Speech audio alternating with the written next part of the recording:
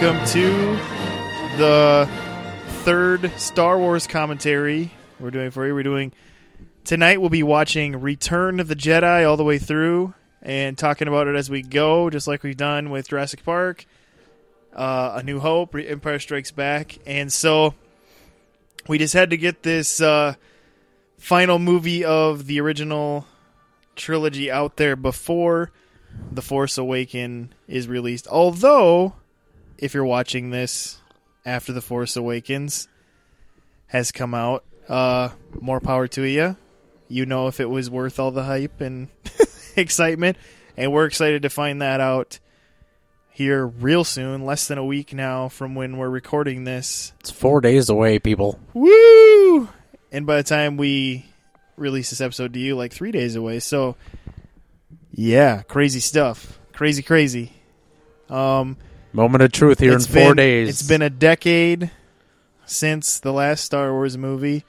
And it's been how long since the last really good Star Wars movie? 20 years. 20 years I'm plus. kidding. 30? I mean, don't get me wrong, people. Revenge of the Sith was a spectacle of a movie. But at the end of the day, it's just such a mess that it doesn't quite hold up to the original three. The problem is like it had two really bad disappointments before it, and so it was hard to really clean up all the poop of what it left behind already. Even by the time you got to that one,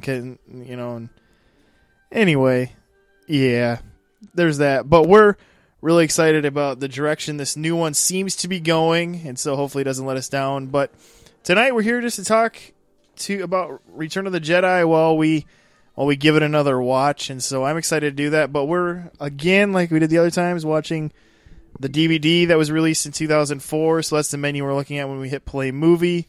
That's where it's going to go through all of the whatever that one does. So if you're watching it different, just like before, we'll just try to keep you cued on where we are, and maybe you'll hear it in the background a little bit too. So, all right, so here we go. Give us the countdown, Dakota.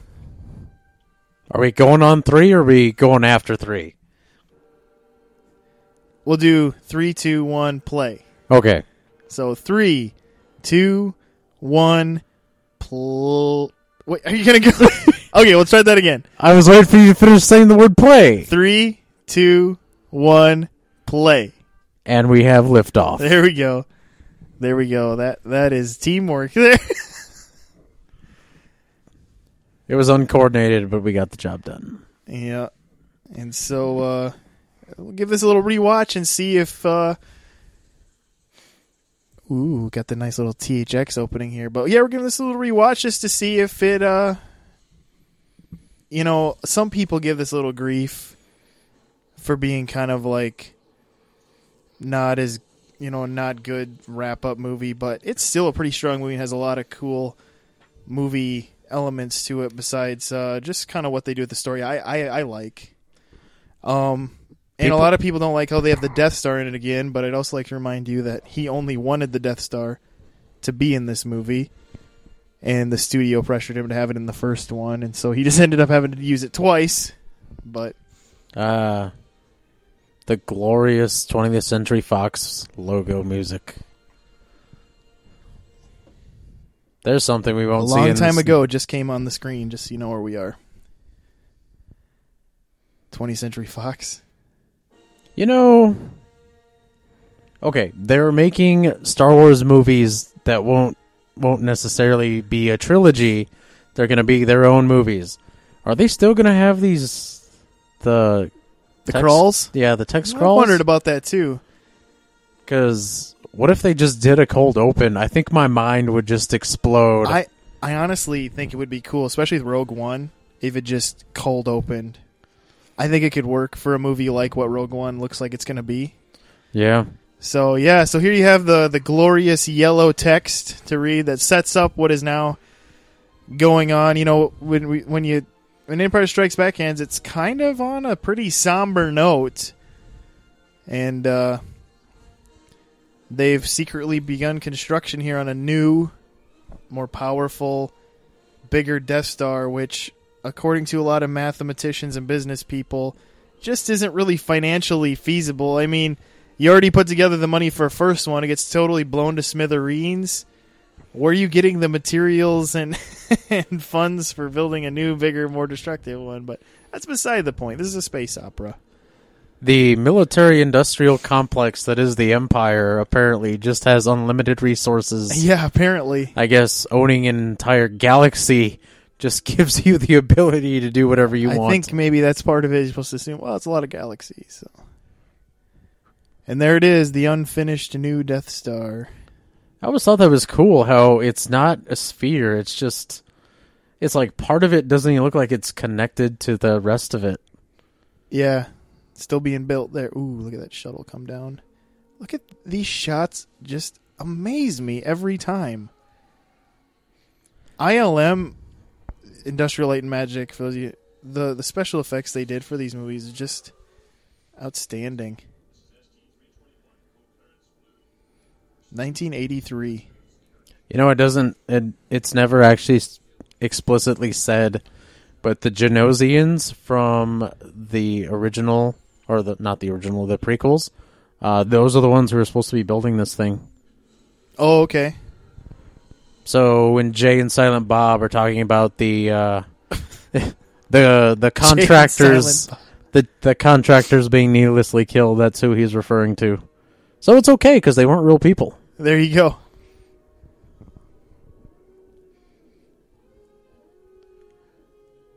All the sweet big black helmets. Paying homage to their leader, Vader.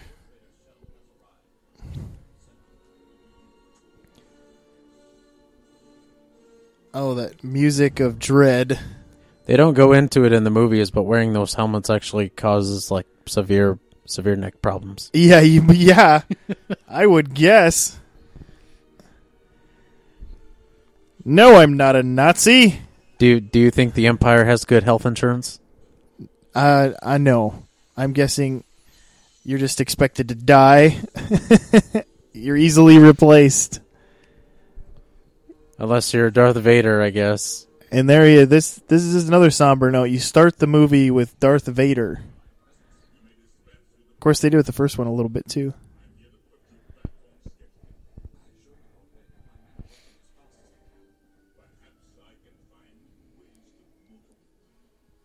A little threatening there.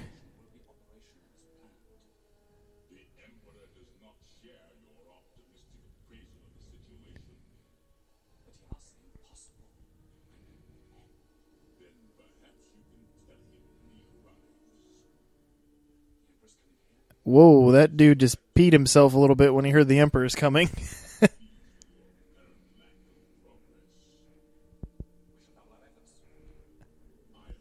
Wouldn't that be crazy if, much like how Darth Vader is known for using the Force to choke and strangle his those under him, the Emperor just used his Force lightning to kill them? Yeah. Which would be a far more painful death.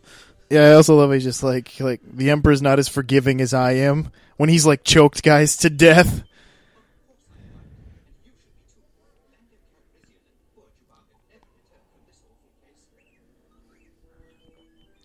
And here we are back on Tatooine where it all began. Going to Jabba the Hutt's. What is referred to as a palace but looks like a rotting tin can. Well, he's like basically a space mobster. I'm pretty sure if you asked Al Capone to live in this place, he would look at you and then pull out a gun and shoot you in the face. Or beat you with a baseball bat. He was fond of doing both. He barely knocks. He's like, there's no one here. Let's go.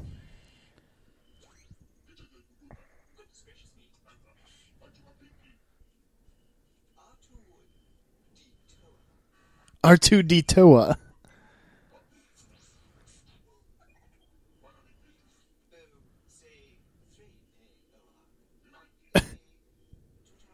I think he's speaking Pig Latin. So is he talking to a robot right now or a person who's looking through that camera eye? I think it was an actual droid, but it's stuck in that door. Yeah. I've never thought about that till now. It's kind of weird to think about. That is a big door. Yeah, unfortunately, they don't make sets like this anymore. Look at that sweet spider thing coming across. Yeah, that's kind of creepy. On the old, when you're watching this on the old TVs, you weren't able to see that. These guys, I always thought, like, were a little weak. You know, he had all these cool special effects, and these guards look... K101 ga! I've said that a few times. These pig guards were always kind of weak, in my opinion. With that dude's got like sweet like noodle hair thing coming around his shoulder. It's funny, in these movies, the Twi'lek females are actually really attractive, and then the men are just hideous. There's a young version of this guy too at the pod race scene in Phantom Menace, standing next to young Jabba the Hutt.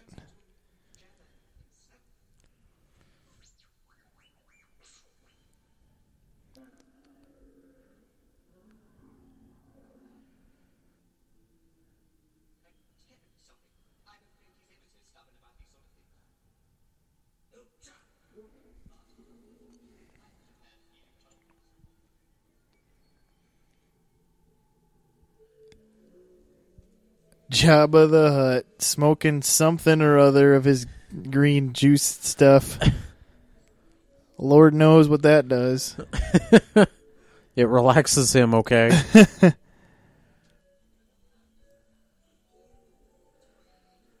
George Lucas was excited to do basically another cantina type scene in this movie, since in the first one he basically had to use like masks they had in the wardrobe department, which is why there's like Wolfman and stuff in the first movie.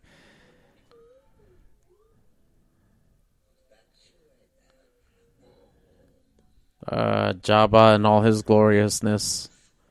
Originally supposed to be a guy, just a big guy, and then they changed it to whatever he is, a big slug.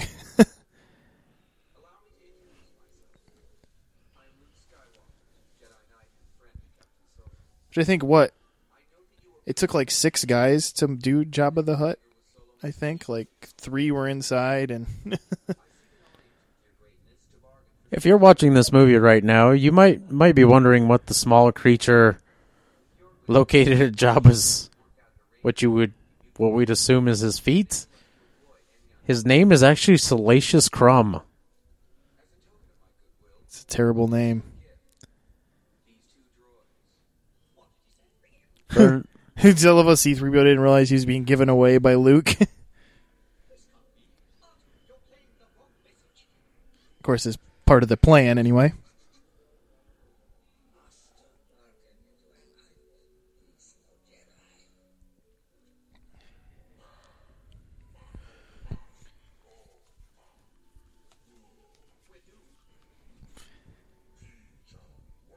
His favorite decoration.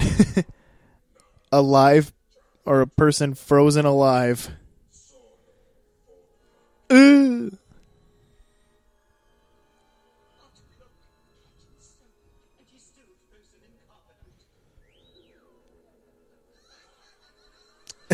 Just crazy laughs.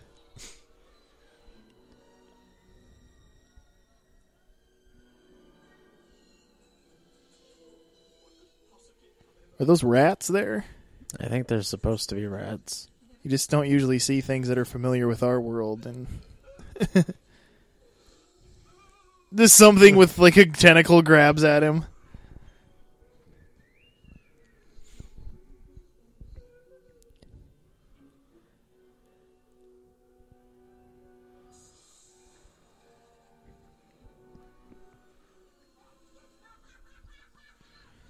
You know, there's a scene here of a robot being tortured.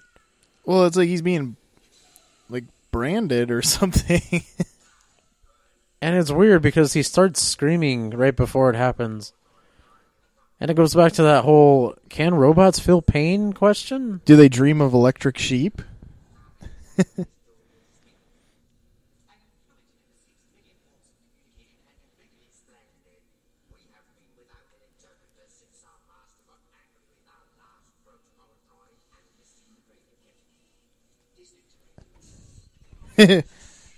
He has to replace the guy over there who's being ripped apart for doing a bad job.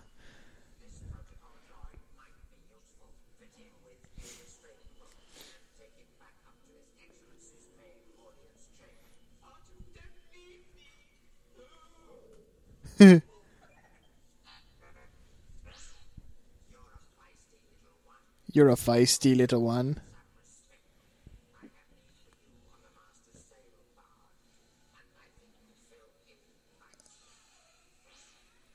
Ooh, he gets a job on the sail barge.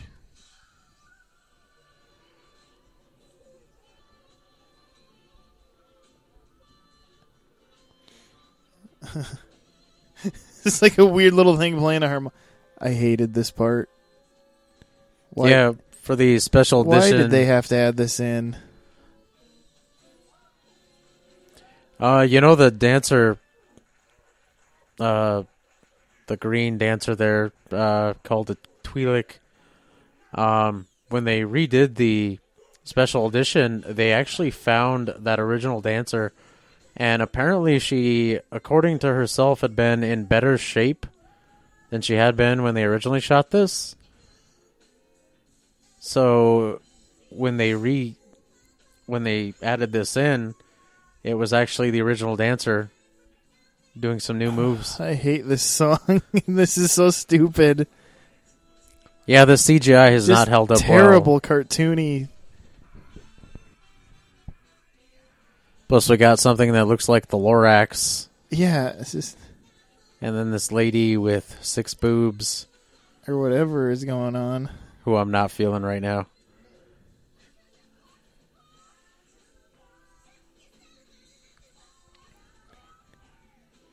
Are you talking about this green lady right here? Yeah.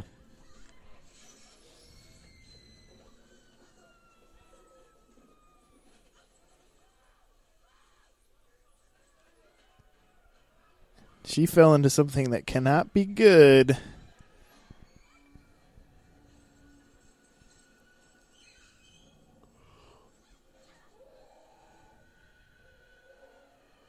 These people who are in Jabba's palace enjoy torture and pain way too much.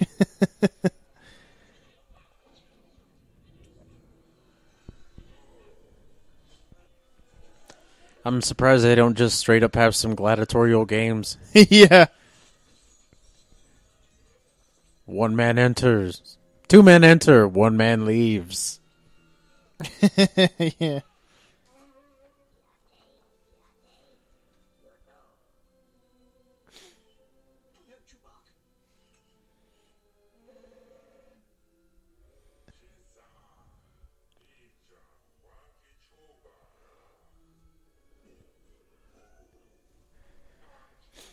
Of course, we have to have some extra shots of Boba Fett. Yeah.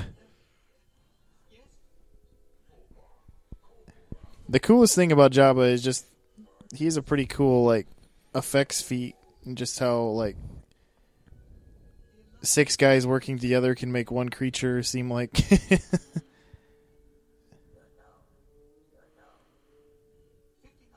that is a tiny person next to Chewbacca trying to sell him. Who could it be?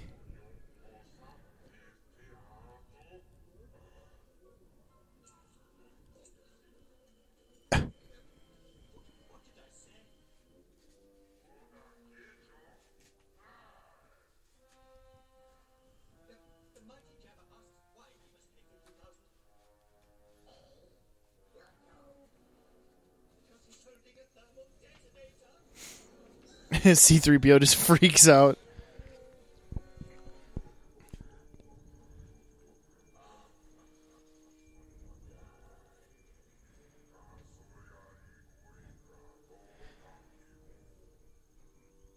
it's kind of interesting when you look at this bounty hunter's that brought Chewbacca here's face, the helmet and stuff. It looks a lot like that shot of Rey in the new trailer for the new one, like what she's wearing.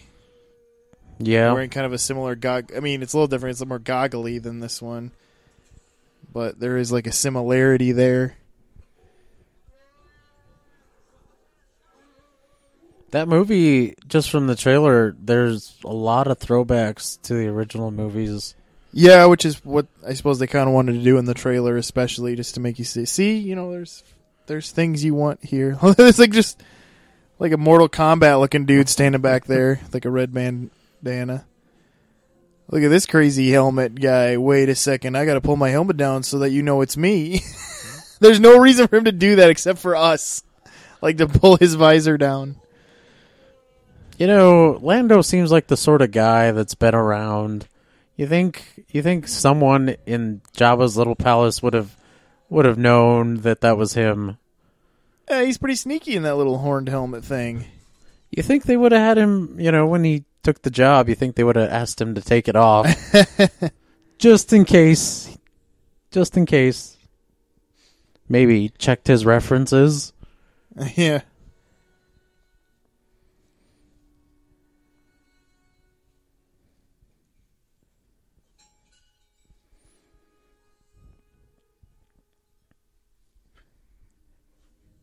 Yeah, oh, this is where you get like more of a reveal and understanding of who this bounty hunter is. It's just funny where it's like, do all these people just sleep in there basically then? Or they just like all revel every night until they're wasted and like pass out in there and do it again the next day? Wow, that would be just incredibly boring every single day. Plus, it'd take a toll on your health. Yeah, that's what I'm thinking, too. That's like the epitome of, quote-unquote, living life to the fullest, but it wouldn't necessarily be very fun.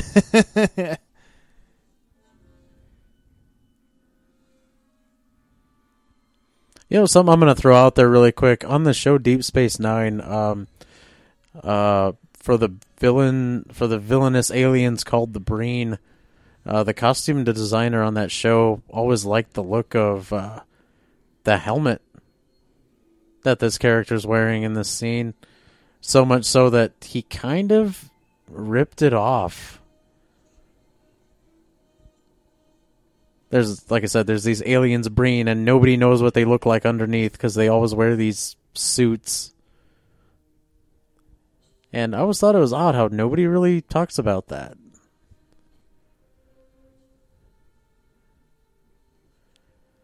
Oh, he's still alive.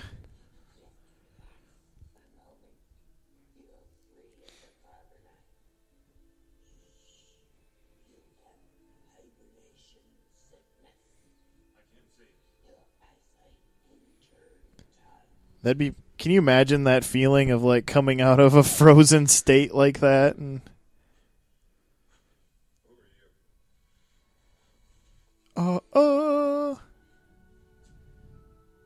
your woman.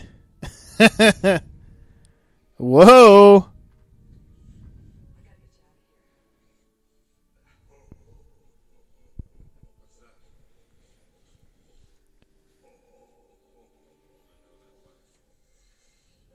He's just like waiting behind a curtain.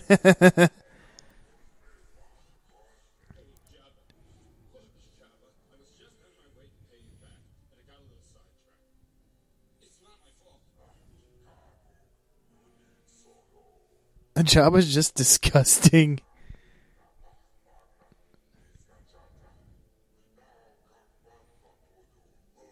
Now you're bantha fodder.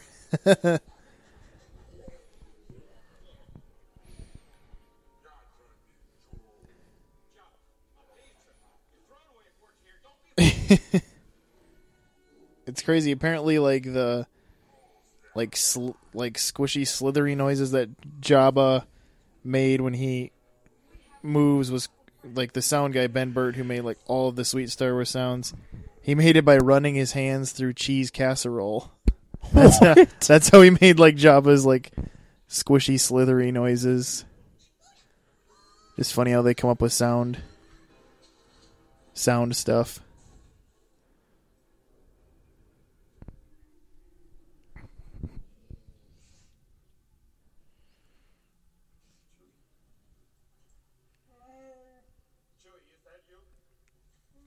Back with Chewie.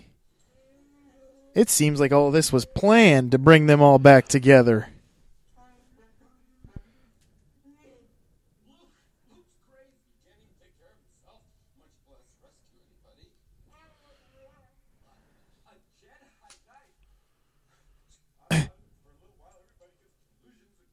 Everybody gets delusions of grandeur.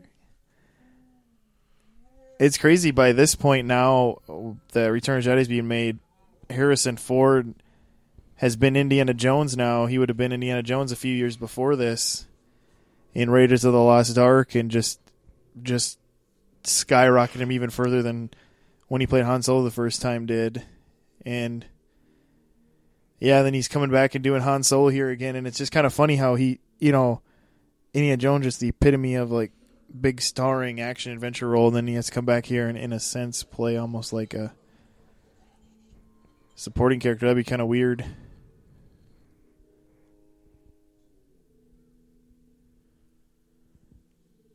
Just watching his tail move. He's just like obsessed with Jabba. Whoa! Slave Leia. Yes.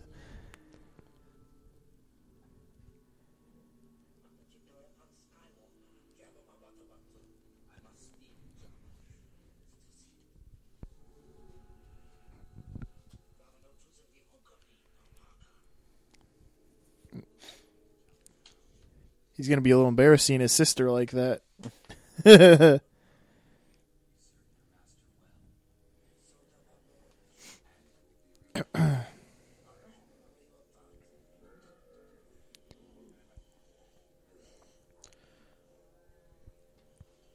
course, we're seeing Luke do the Jedi mind trick here for the first time, kind of implying that he is, in fact, a Jedi. Yeah.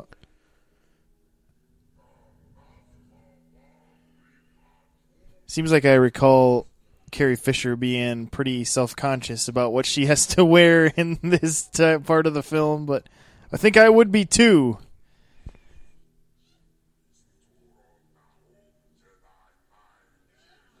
Well, supposedly for this movie, she lost a bunch of weight.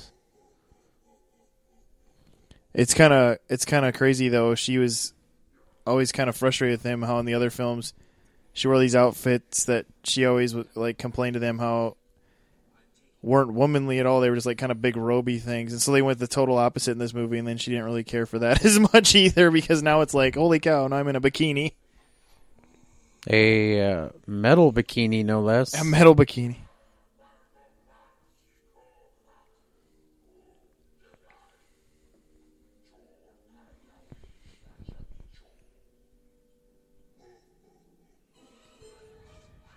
Ho! He did that a little quicker than when he was trying to pull his lightsaber.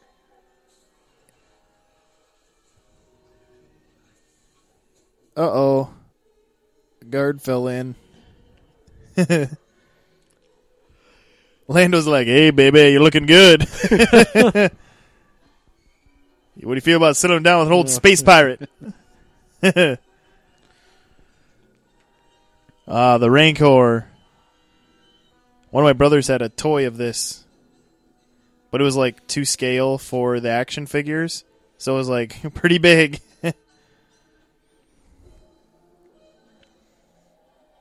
That thing is just nasty. I think it's just squealing.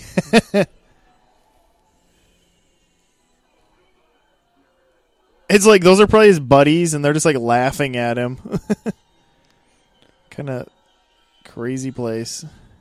Well, it's moments like this where you find out who your true friends are. Yeah, but you're dead. At least you find out. And oh, wow. Oh. You just see him scarfing down on that arm. Damn.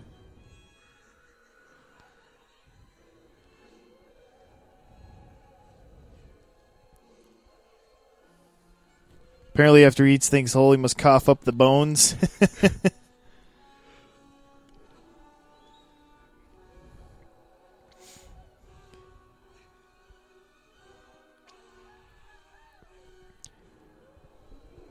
Oh, man, that is nasty. Glorious practical effects. Oh. And then he tries taking the coward's way out by hiding. Well, it's also a giant rancor is trying to eat him. Ooh. You're going to have to go like between its legs.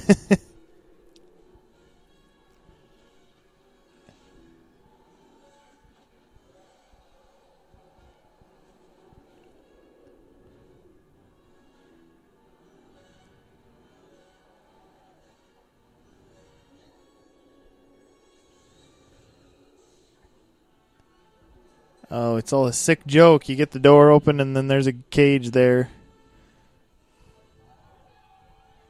These people are just like in a frenzy, waiting for him to die.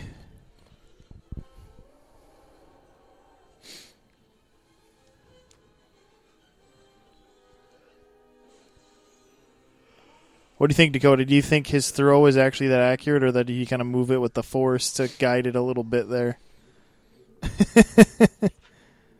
I think it might have just been accurate. Seemed like it.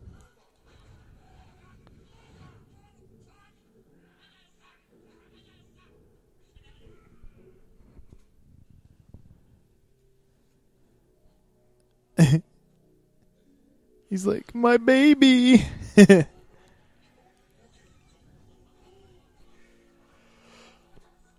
There is some crazy. Is that Joe Camel creature again? Did you see that there? Apparently, George Lucas is a huge fan of camels. Camels. Well, it might be more Carrie Fisher. This is kind of in her years of struggling with drugs and addiction problems.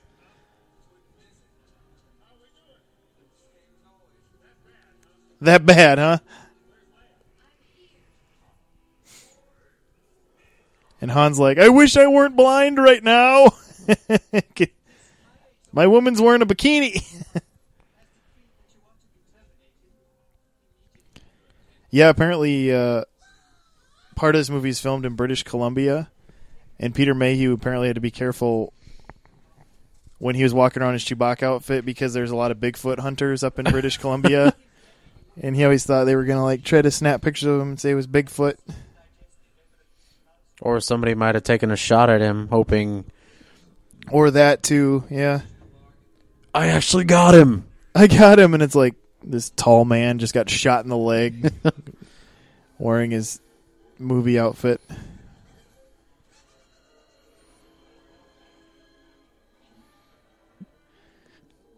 They added these in so it didn't seem so desolate.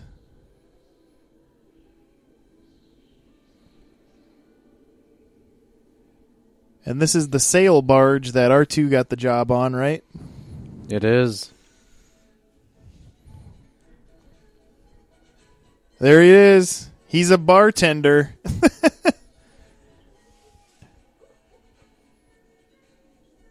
They love showing this blue elephant.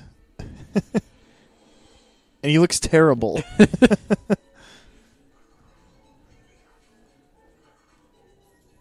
Well, he's supposed to be a musician, too, and it's like he's kind of just pressing keys. I don't really hear any music coming out.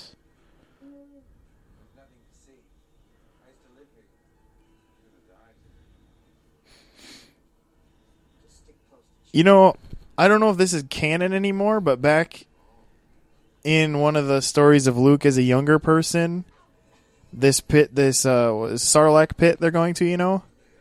Yeah. Like, apparently, there's some stories where Luke had gone there before as a younger person, and that the young people of Tatooine do this dare where you try to jump over it without falling in, and he's gone there and done that when he was younger with his friends. In some stories, you know, but I don't know if that stuff's if Disney still left some of that as canon now. I don't know, but It is kind of cool to think about, since this is his home planet, that he's been here before and knew of it, And this used to be, like when I originally saw it, it was just a hole with teeth around it, and then they added in that middle mouth thing and the tentacles later for the special edition, right? Kind of reminds me of a certain villain from a musical from the 80s. Well, the thing they added in the middle, yeah. If only... I kind of liked it better when it was just more the hole with the teeth.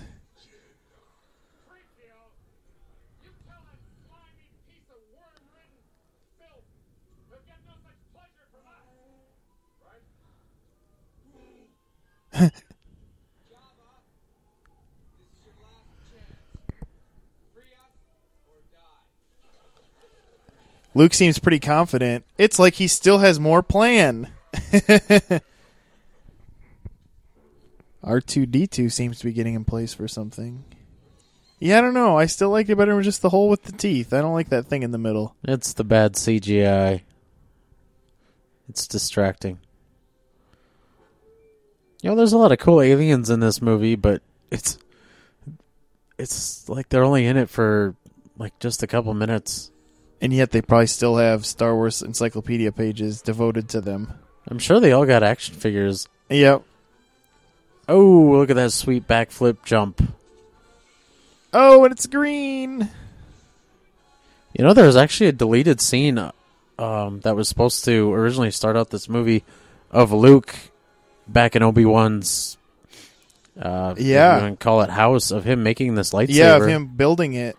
Yep, and putting the plasma crystal in or whatever.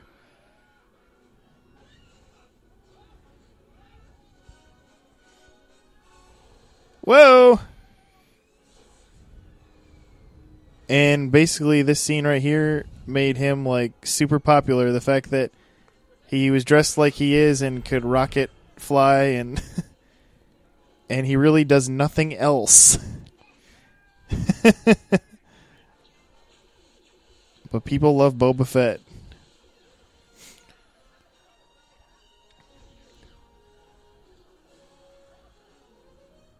Boba Fett. I love how Han Solo just keeps saying it. Boba Fett. Boba Fett. I'm honestly... And there he goes. I'm honestly surprised they didn't have Tamaru Morrison redo that scream. Yeah.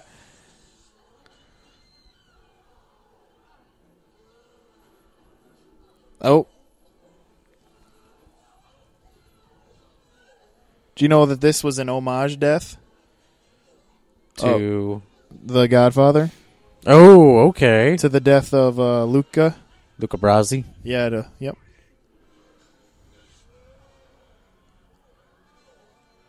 Luca. Ugh.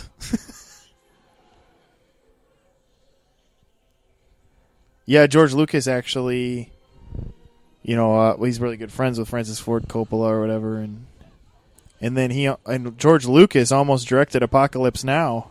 Really? Yeah. Yeah, did you know that? No, I didn't. Yeah, he had a lot of ideas of what he was going to do with it and stuff, and then it just never happened. And then, of course, Francis Ford Coppola did it, and it was like a terrible production shoot. Like, everything about Apocalypse Now went wrong, and somehow it still became a movie. Yeah, it took like 3 years to make, didn't it? Yeah, and everything. Like, Marlon Brando was hard to work with and came extremely overweight to the set, and just everything was kind of crazy about that. And then, actually, this movie is directed by kind of an unknown director. But you know who one of the directors for this movie was brought up was David Lynch. Really? They wanted him to direct it, and he backed out, and then he directed Dune, of course, the next year after this. Oh, man. But it would have been interesting to see a crazy artist like that guy do a like just chewing his eye out. I forgot about that.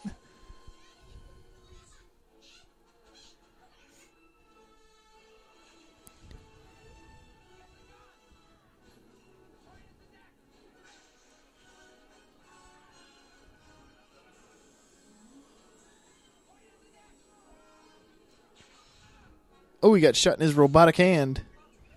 Which somehow hurts him. Well, Interesting. remember, he can feel pain because they poked his fingertips when they built it. So it must be hooked into his nervous system somehow. It'd be awkward holding your sister like that when she's barely clothed. Be awkward holding any girl like that.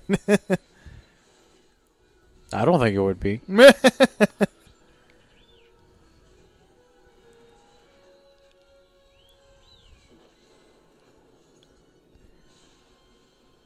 To be fair, Luke warned him, and he didn't listen. And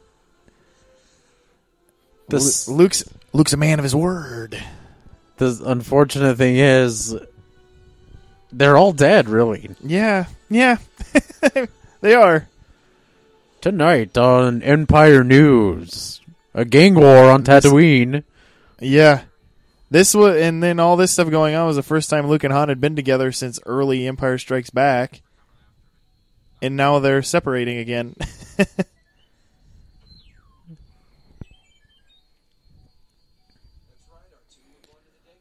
going back to the Dagobah. Did you ever watch the mockumentary on R2's life? Yes, that mockumentary's awesome. Yeah, I love that. Oh, he was having trouble getting acting jobs after Star Wars, and he was a beach obstacle in Saving Private Ryan, and he was friends with Richard Dreyfuss until Dreyfuss won an Oscar, and then they had a fallout. And there's all these ridiculous things about his life. This part right here is kind of insane because you see this. It's pretty much just a fleet, just of a ships. massive fleet of TIE fighters, and then you go in here and you see he's got all these ground army guys. And then, of course, the red-robed Emperor guards.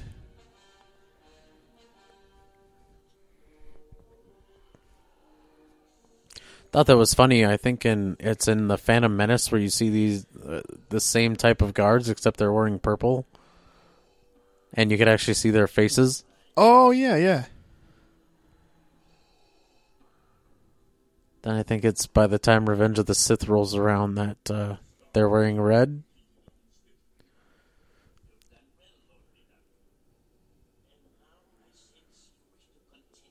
Something that doesn't get talked about a lot was originally the title of this movie was Revenge of the Jedi. Yeah. And then there's just I think there was a lot of, they thought it was too negative, I think is what I had heard. Yeah, George Lucas decided. And then there were a few people that worked on this movie that really didn't care for the title Return of the Jedi. I thought it was kind of weak. But I guess originally in the script, Luke was supposed to don Vader's helmet. Yeah, and another thing I know that was different with the script too is that Obi-Wan was supposed to come back in the flesh and not just a spirit. In this, I mean, there's a lot of stuff that's going to happen kind of differently in this series. That just, happened differently.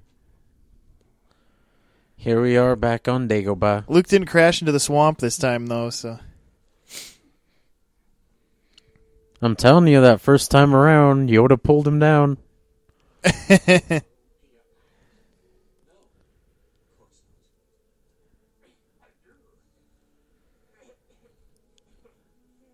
don't know what happened. This Yoda puppet, I don't mind it, but for some reason, the Episode 1 Yoda puppet is just terrible. Is it the fact that his hair just looks like crap in that? Oh, and his mouth seems different and weird. And I know now, George Lucas, of course, had to fix that again. And now with the new Blu-rays, he's CGI in Episode 1. Which maybe that was a good change, because I remember the puppet in Episode 1 is just weird. It doesn't even look the same as this one.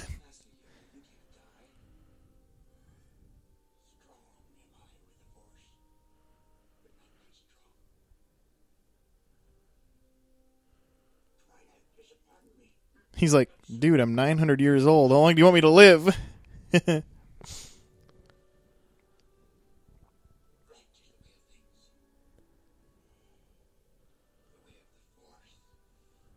you think they'll do a Yoda movie down the road? Oh, man. Like Yoda Origins. Where you see his mom and pop, Kermit and Miss Piggy. I forgot about that. That's how it would be. And he's an outcast, accepted by neither frog nor pig, so he decides to leave his home planet. There you go. Goes to a galaxy far, far away. Realizes he has midichlorian. No, I was kidding. There'll be no talk of midichlorians. Oh. That is probably true. Yeah. Luke's realizing he's going to have to confront Vader.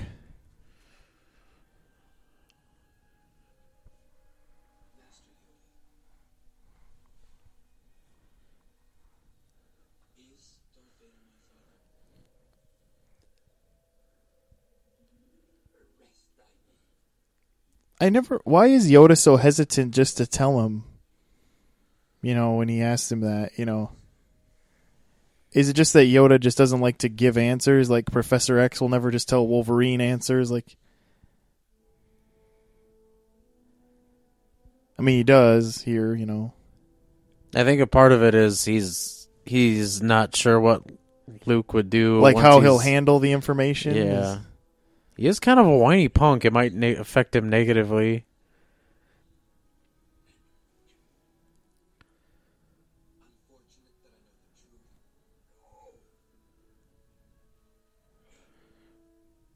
Do you know the story of why George Lucas put this in the movie, where Yoda says that Darth Vader is his father? No, why? He was told by a child psychologist that children wouldn't believe that Darth Vader was Luke's father unless it was spoken by a good character. Yeah, I heard that a long time ago. I remember that being talked about. How they like it would never be accepted by young people. Which I thought that was kind of an interesting. But I kind of get it, where, kids would be suspicious, I suppose, of just having the bad people give the information.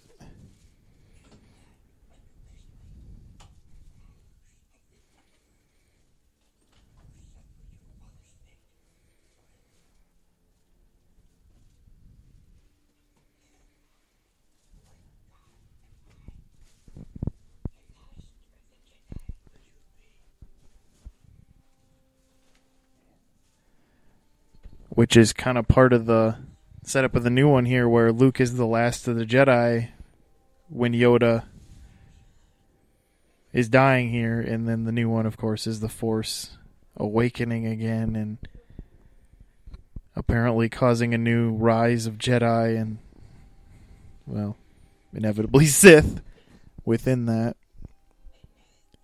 Shouldn't they have still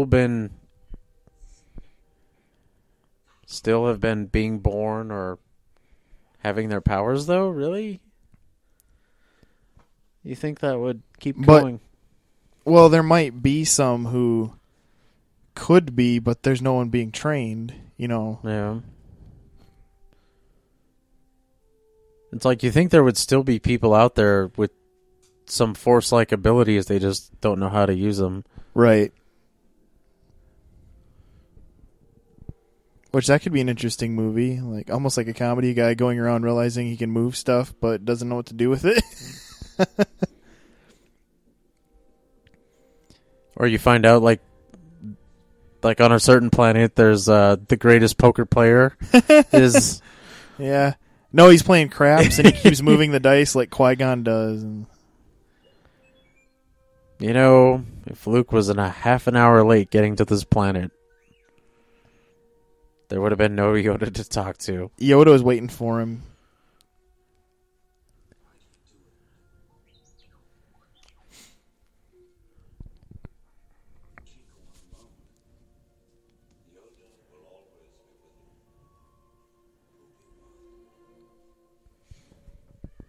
He's just strolling in the woods. Ghost in the woods.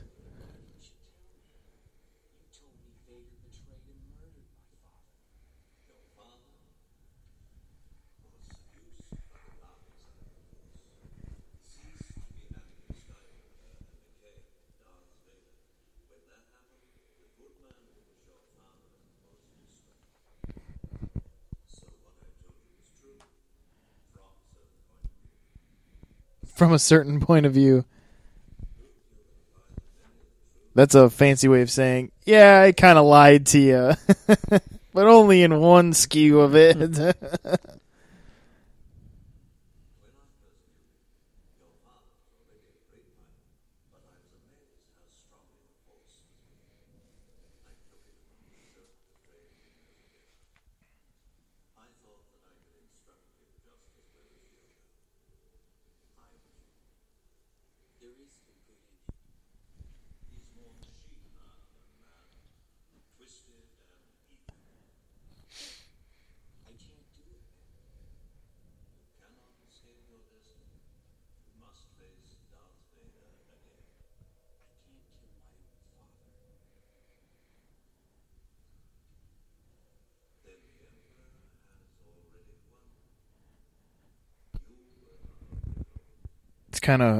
It's kind of crazy when you think about how the Jedi are basically telling Luke, go kill this person. Like, they want Luke to basically be a glorified assassin. Like, yeah, we're telling you to murder someone, but it's for the greater good, you know.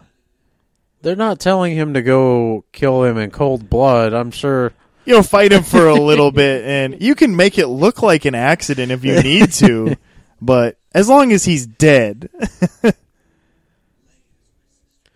interesting thing is, Yoda failed to kill the Emperor, and Luke is barely trained. It's like, you're pretty much sending this boy to be slaughtered. Yeah.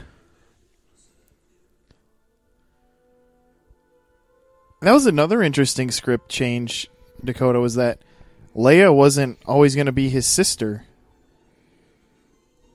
That they were going to have him go in search of his sister,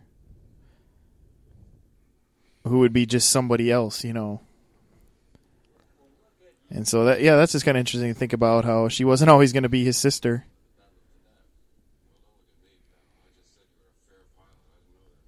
I like how it's been like, how many years since A New Hope? Like, in the timeline of the movies, and Han still sports the white shirt and black vest. It's like he just always wears that.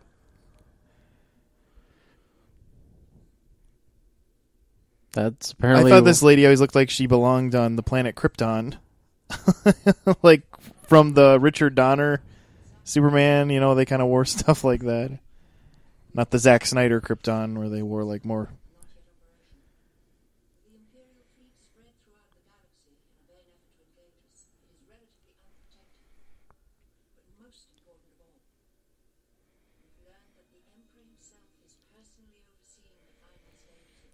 This character of Mon Mothma, who was supposed to be in Revenge of the Sith, a young version of her at least. Really? Yep, she's in a few deleted scenes. Admiral Akbar, everybody's favorite secondary character. It's a trap! He is one of the more quoted secondary characters, I think, ever. What's funny is the original line is supposed to be, it's a trick. And when they screened it, audiences thought that was a terrible line. And so they changed it to it's a trap, and now it's like famous. He's got like an octopus head.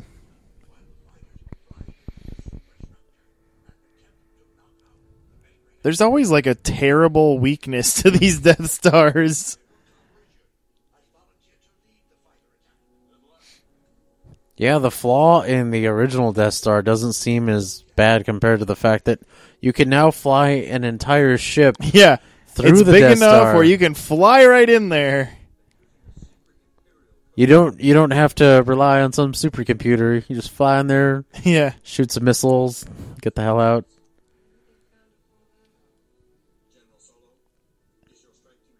That guy's beard is crazy.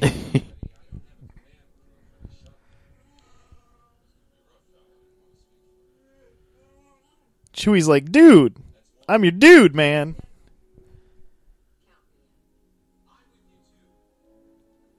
And my axe.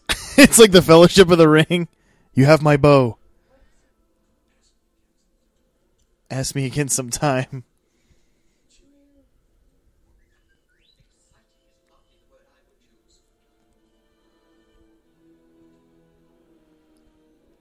Those weak transporters out there, transporter ships. What a piece of junk. Look at that Millennium Falcon. It's like every time it's on screen or they're doing something that like always half works.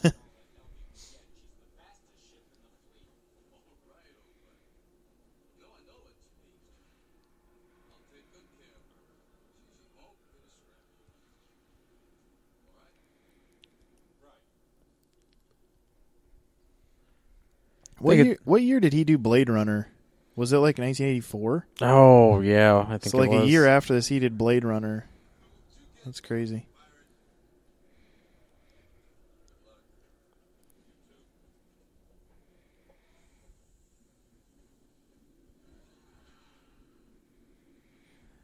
Lando just loves his capes. That's a nice cape you got there. He's pretty much wearing the militarized version of his outfit from Cloud City. Yeah. He's like, if I'm gonna be in the Rebel Alliance, I at least want a cape. It's like Han giving over his sports car to some guy to use for some like joyride or something. He's like having trouble giving. Had a lot of good memories in that ship.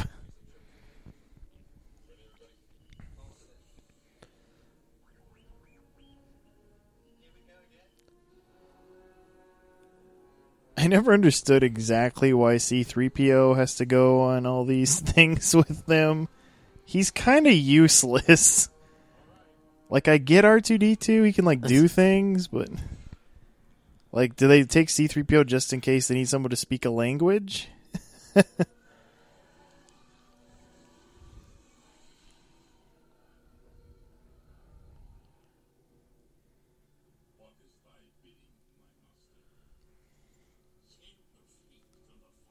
Oh, this is the funny thing I had heard too. Is that chair that the Emperor sits in was supposed to be motorized, like be turned motorized, but it hardly ever worked right.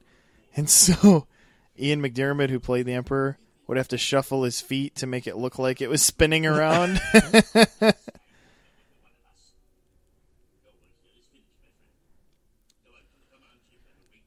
You can't really tell it, but Ian McDiarmid at this point in time is actually a young man. Well, yeah, it's worked out well for when he played Palpatine in the prequels. Honestly, he's another kind of shining spot in those prequels. Like it's pretty cool to watch him play his game of rising the ladder, you know, by looking all innocent and old. Supposedly, like, the unfinished Death Star is some of it's supposed to look like the skyline of San Francisco or something. Like, if you know San Francisco, you'll recognize part of it. I don't know, it's kind of a thing they do.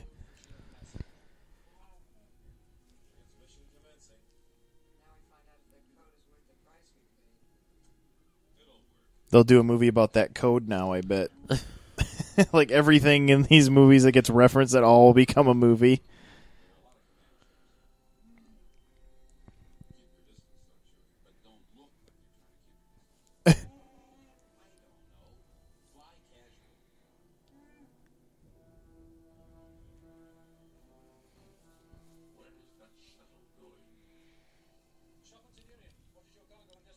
Yeah, I don't know. You know, I know Luke is trying to confront Vader, but he had to know he's putting his friends in danger by being on that ship. Because his dad will be able to sense him. He probably didn't think his dad was going to be there. He's supposed to be out hunting him down.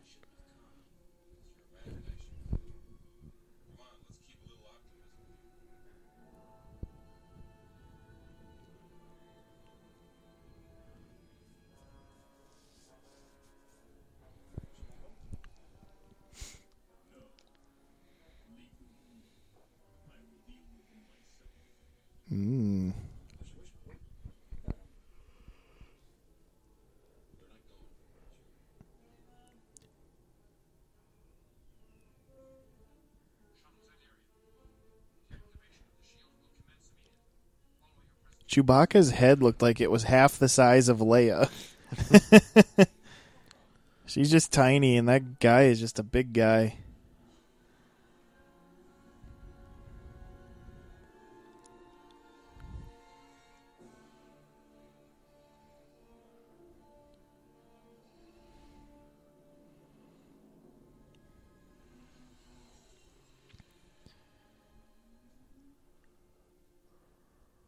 Here we go on Endor, right?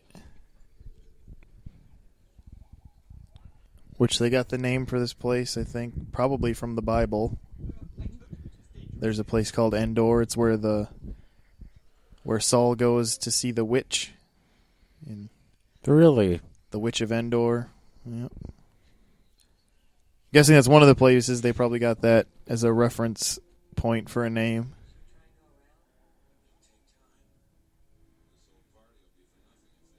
Leia's cloak there looks like it's spray painted. It's really funny.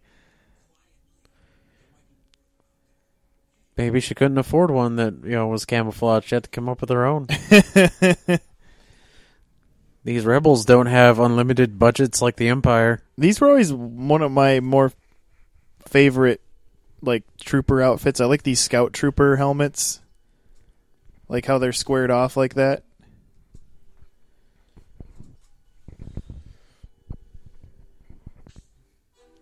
Kind of look cool in my opinion.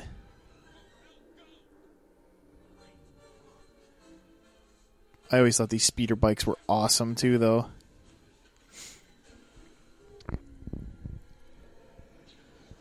Oh, nice shot.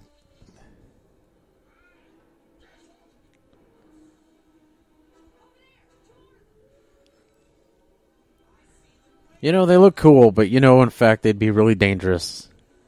Well, through these forests, yeah, they'd be really dangerous. But come on, this is a cool scene. It's cool how they did this here, too. You know how they did this? They had a guy walk the forest with a Steadicam, and they filmed it at 1 frame per second, and then they just sped it up to 24 frames per second, or like normal filming. And then it just looked like fast and crazy going through the forest. It's kind of cool they did that.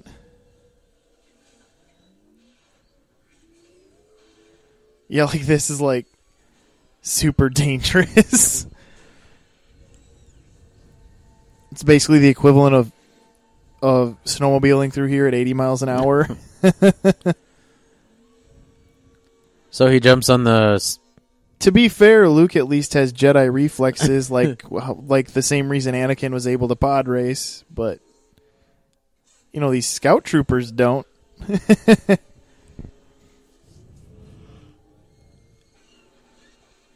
Come on, though, you want to ride one of those and do that. Yeah, in a giant open field. This is how you could deer hunt, man, because it's got a gun on it. Just drive through the field, shoot the deer. A deer would see you coming and just freeze right in front of you. Mm-hmm. You'd hit the deer and just explode.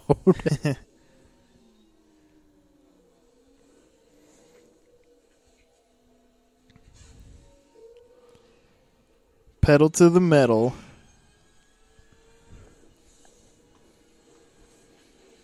I have a model of one of these in the Black Series. It looks really cool. Those Star Wars Black Series, Oh, yeah? Yeah, it's really cool because it's bigger and it's really detailed. Like I said, I just always like the look of these scout troopers. And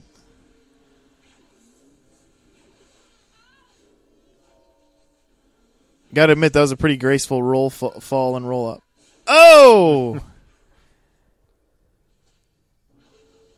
I'm surprised they didn't do a Wilhelm scream there. There is one in this movie, but not yet. It wasn't there. They use a Wilhelm scream in all of these movies.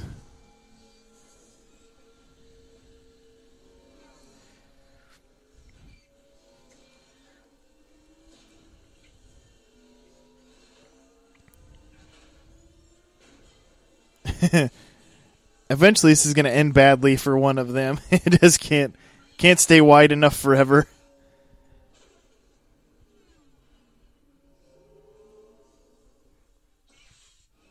This is great.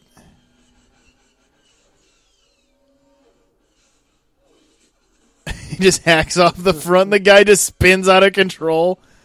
Jeez.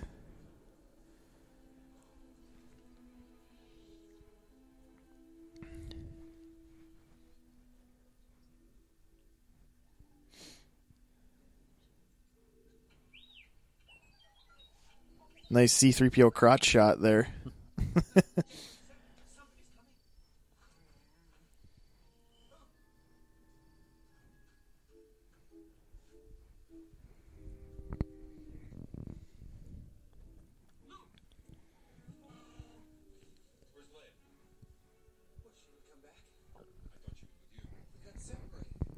Oh.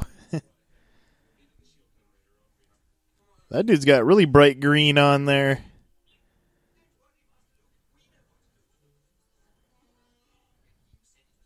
I just can't imagine it'd be easy for R2-D2 to roll through this forest. Enter the Ewok. Yeah, which originally were supposed to be Wookiees, is what they were going to use in this movie as, like, who they run into here, but they decided to make it something small and furry instead of tall with long hair. Yeah, trying to find a bunch of tall actors, I guess, is not as easy as you would think. It's probably partially that, but also, you always talk about how George Lucas seems to have an affinity for using small people. So, and this is Warwick Davis here. This is kind of his intro into movies, wasn't it? Was being this Ewok. Yeah, Wicket. Yeah, which I don't think they say Ewoks in this movie, and I don't think any of the Ewoks say their names in this movie. They're given all that later. Yep, thank you to the toys again. Pretty much.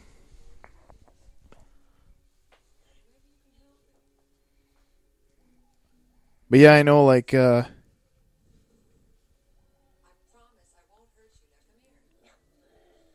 apparently, keep losing my train of thought. Warwick Davis, apparently his grandma heard about casting to play Ewoks on a radio station in London, and she, like, told him he should go try out for it, and so he did.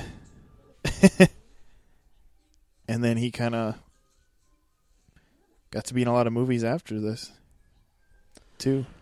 Yeah, something interesting about these Ewoks. Apparently the mouth on them didn't really work. So they simulated talking by kind of moving their tongue around and making noises. Oh, really? Yeah. Like if you look at them, their mouths like never move. Yeah, and I've always noticed that like their lips don't really do much movement, but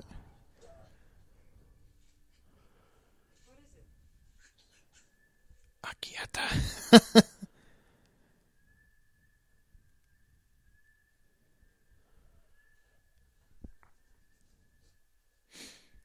What are your feelings on the Ewok adventure movies, Dakota? Oh, they were so bad. They're pretty bad. And then how about the Ewok cartoon? That I never did see. Where it was weird. And like, there's a lot of magic involved in it, and it just made no sense. That is a crazy small, slim blaster she's got there. It's, of course, look at that guy's little. Looks more like a Star Trek phaser gun. Yeah, it does.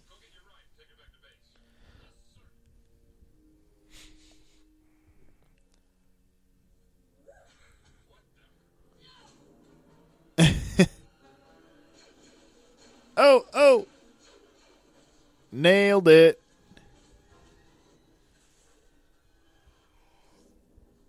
Leia's. I mean, obviously, Wicket helped there, but she's pretty good at handling herself.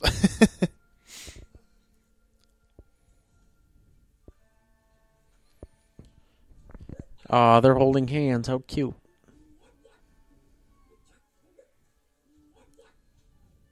As far as the Ewoks in this movie, though, do they bother you that much?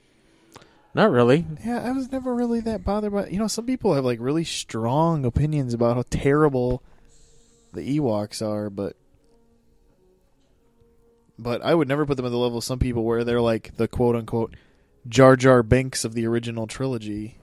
It's like, no way. Nothing is on the level of Jar Jar Binks. Well, he's just kind of annoying. That's why that Jar Jar Binks theory is interesting, how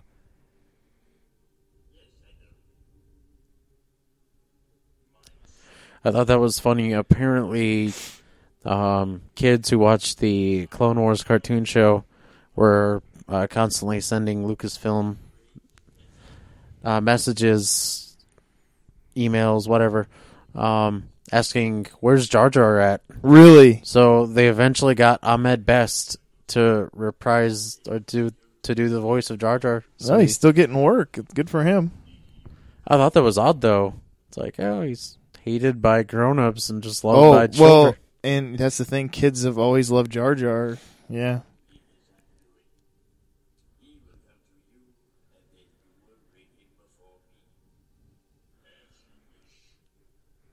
My younger brother, he had like bedding set, that was like, the little boy Anakin with his pod racer helmet on, and all the bedding stuff was like pod racer stuff, and then the pillowcase had like boy Anakin on it wearing his helmet, the goggles down and stuff, and it's like just funny. Kids love that stuff. It's just all the grown-ups hated it. Although the pod racing was cool.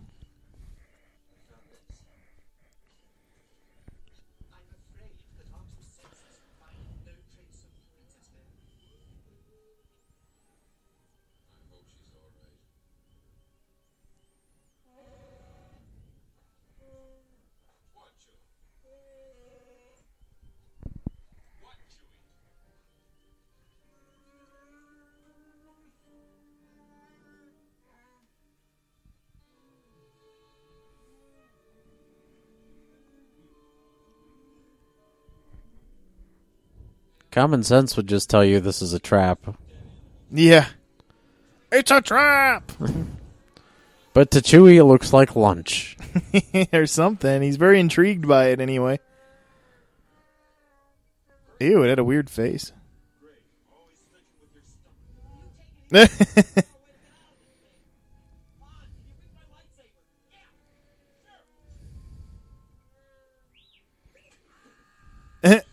He just has a buzzsaw. Sometimes it just doesn't even make sense how many things R2 has in him. Like, who made him? Batman? It's like the endless amount of utilities in his innards. Look at that guy. He's pretty sweet.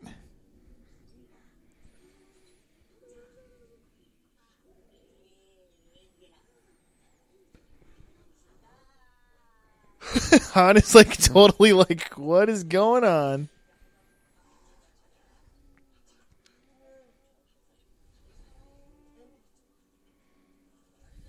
It's funny how they wear those like leather hat covering things.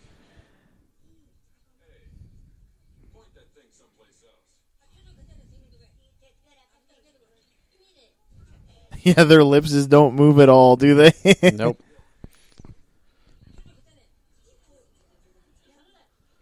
So what creature is that he's wearing on his head there, Dakota? I have no idea. I was seeing, you just know all this crazy Star Trek or Star Wars lore.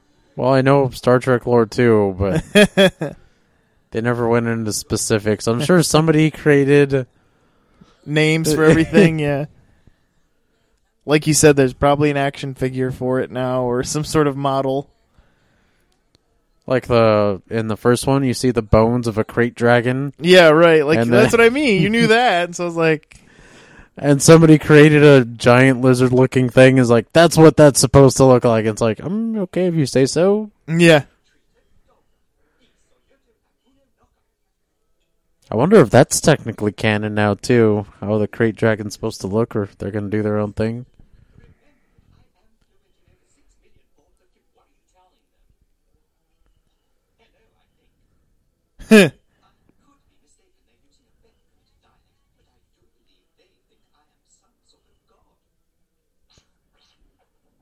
They think he's just this deity.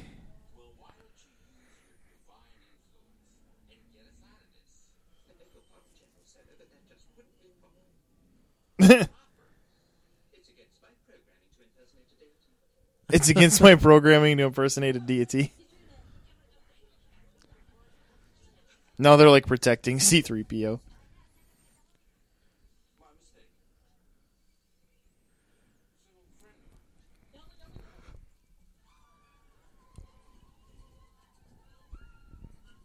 He just gets carried on like a throne. That just looks like fun. Yeah. Swinging like Tarzan across there.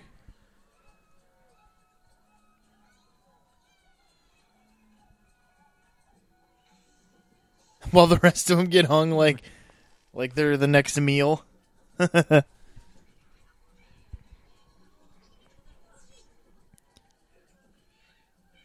I wonder why they don't think like R2 is some sort of deity. Because he's not made out of gold. Yeah, maybe that's it.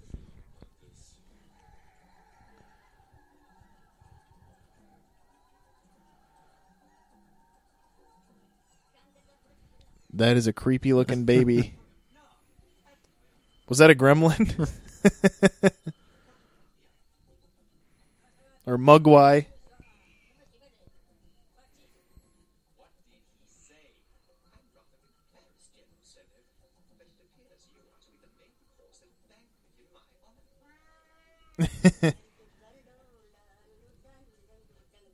Nice little song there.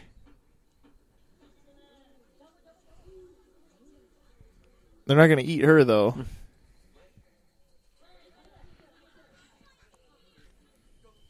You know, a lot of people wonder where she got this dress from and who braided her hair.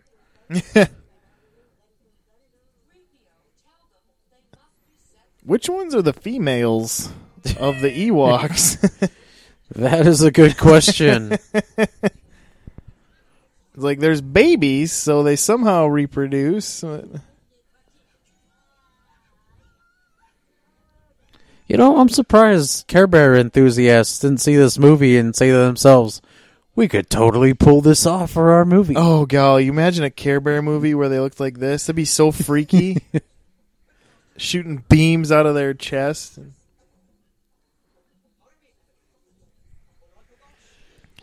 Didn't he say it's against his protocol to impersonate a deity? Yeah. And no. Well, Luke Skywalker is his creator's son, so... But nobody seems to mention that in this trilogy. So maybe for that one reason... Wouldn't that be awesome if, like, Vader, like, in the first movie when he sees C-3PO, it's like, C-3PO! How are you? It's me, Annie.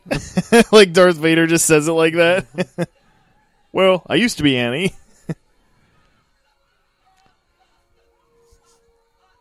Yeah, you think there would have been some recognition of him. Or is he just, like, so far down the path of the dark side and being more machine than man, he just doesn't recall all that? Or there's a ton of 3POs out there. That's true. We saw a silver one and a gold-plated one once before, not exactly like 3PO. R2 just sadistically zapping the Ewoks.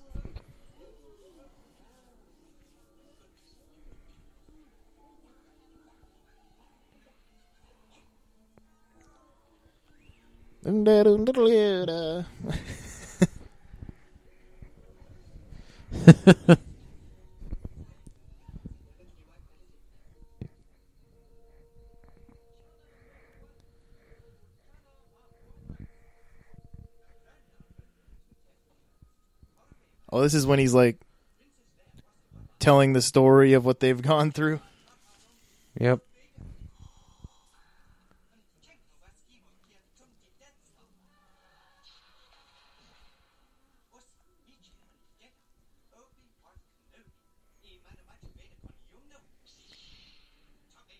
He does pretty sweet sound effects.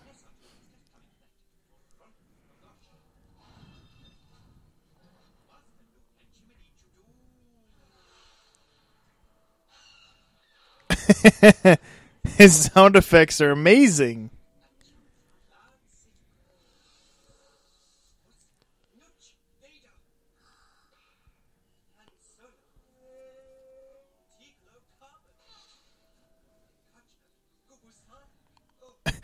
Han's like not impressed that he's telling him how he's frozen in carbonite. It's like, leave that out.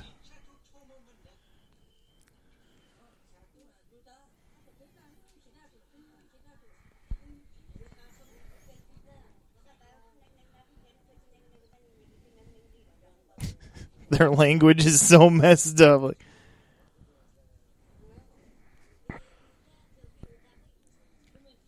You know, typically when they come up with a language for movies that's supposed to represent an alien species, yeah. sometimes they will just rip off current languages or languages. Well, I think they did with this too, but I know later on when you see Lando in the Millennium Falcon, his co-pilot, who has been nicknamed the Pancake Kid for various reasons. yeah, right. With the big lips. Yeah. He apparently is speaking some African language. I can't remember what it is off the top of my head, but apparently people in Africa were like blown away because when he started speaking, some of them were able to understand him. Yeah, I think it was a Kenyan, like some sort of Kenyan dialect.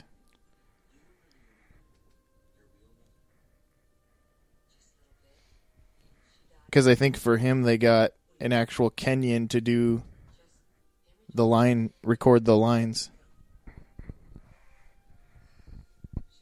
But I don't know, like with the Ewoks, like I'm sure it's based on something too, but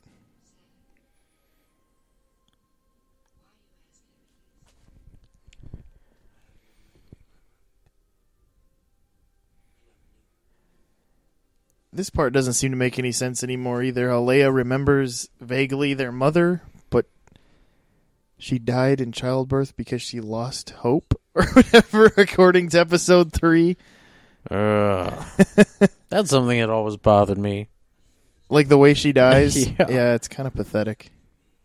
It's like these doctors have some very sophisticated medical equipment, and which is why I think he had to do something like that, so that we couldn't use their sophisticated medical equipment. Like, well, she didn't die from medical things. She died from losing faith or something. And they could have said something like she's lost too much blood. I don't know. Something else that made sense.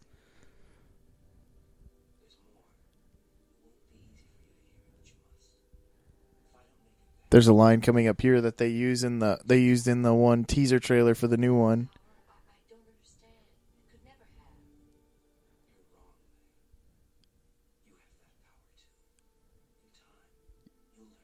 You have that power too.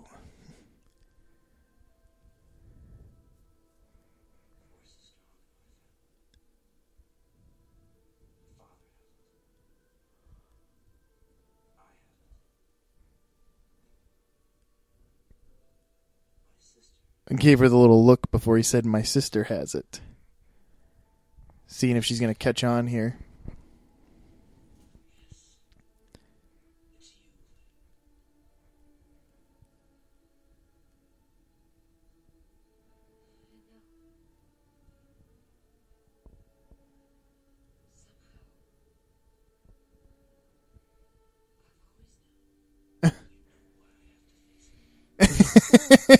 That's just kind of an awkward line. Unless she always felt a connection between them. But if she always knew they were brother and sister, the kiss in Empire Strikes Back is really awkward. Yeah.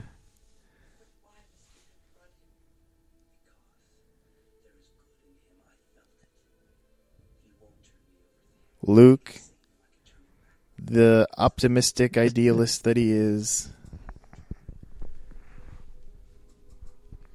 with his beautiful 80s hair. Oh. Hey, it beats that 70s hairdo he was sporting in the first one, right? Maybe. A little bit. Harrison Ford, the one actor who looks the same in all these movies. Yeah. He practically still looks the same now, just like a little grizzled, more grizzled. But.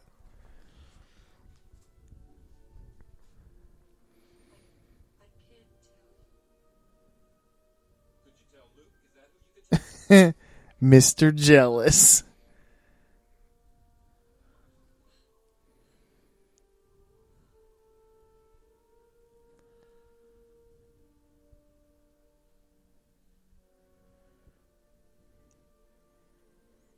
Super short railings for the Ewoks. Like, these guys will just fall right over it.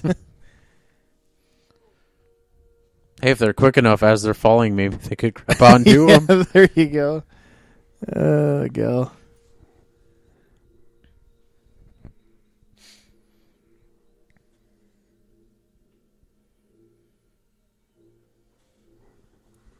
Blah, blah. Just think how big that platform must be to allow that ship to land on it. Yeah. Did you see that AT-AT walking below? Yeah. I never noticed that before. Oh, they even show it. It's funny. I never caught it in that other shot. It's because this is glorious high def. Yeah. Well, it's a widescreen television, which helps. Yeah, the real question is when they have that battle, where's that thing at? Yeah. Unless the woods are blocking it from getting in there. It's more like just the hound dog around their central base. Can't really get through the woods very well. It's a nice lightsaber you've built.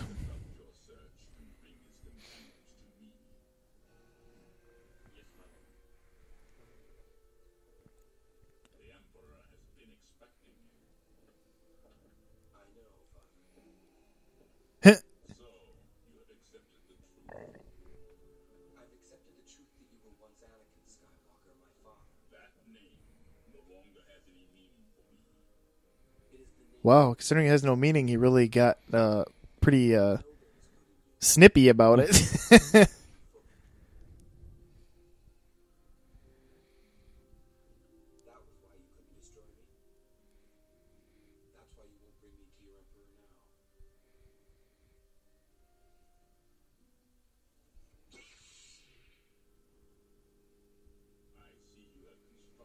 Yeah, why do you think they cut the scene where it shows him making this? I don't know. Lucas said it ruined the pacing of the opening. Because it was just so early in the movie, he just felt like it didn't fit quite right. Yeah.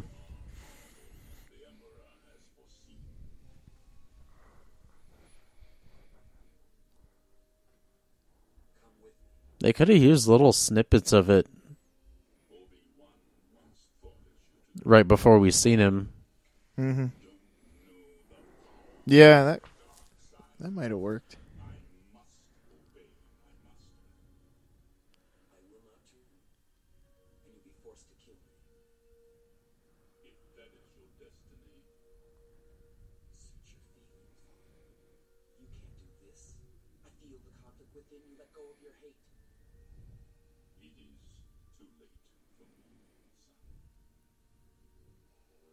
I think that's funny. He turns that line around.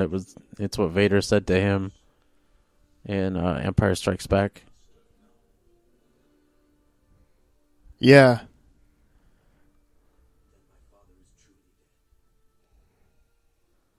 He's trying to make it hurt him a little bit there. Saying things like that. Whoa, look at he's kind of paused. He might be making certain feels happen in Vader.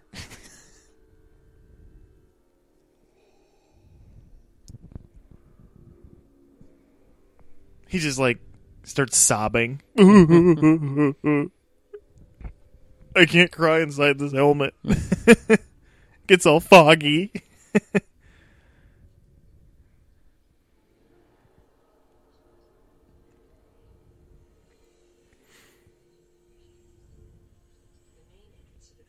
That is a smooth taken off ship.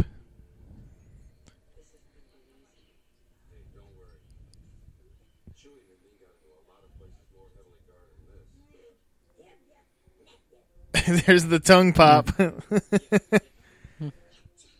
Funny, you don't really notice it until someone says something. Yeah, and then, it's like I can't stop thinking about it now. You said it. It's like they do just pop their tongues. Now, was this an ad? Was that those ships added there? No. I don't think they really added any ships to this one.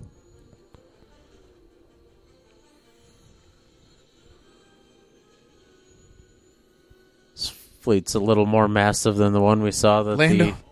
Yeah. Lando apparently likes to sway back and forth as he drives the Millennium Falcon. He likes the moving around room. I like to groove, baby. I got a rhythm. There's Pancake. The Pancake Kid. I love it. That's great. And then you got all the octopuses in here controlling everything. Or squids. I don't know. You know, if I was a character in this movie, I couldn't just help it. If I got aboard that ship, I'd probably, for the first thing out of my mouth would be, why does it smell like a filet-o-fish up in here? Something seems fishy in here. Do you think they would get the jokes? Maybe. They seem just so stoic. Like, yeah, everybody's so serious. It's like the fate of the galaxy is. Like Mon Mothma was just too serious.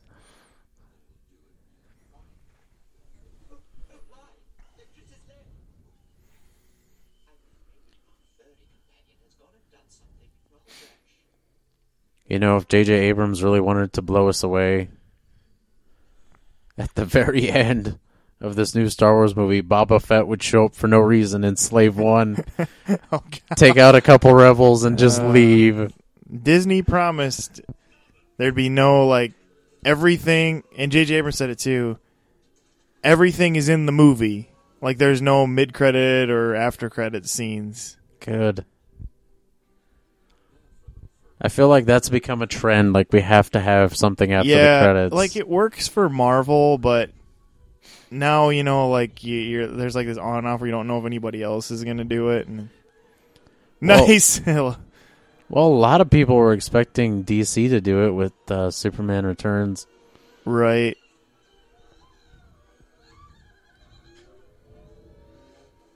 I love how we're supposed to, like, laugh at this when he could just hit a tree and explode and die. But because he's an Ewok.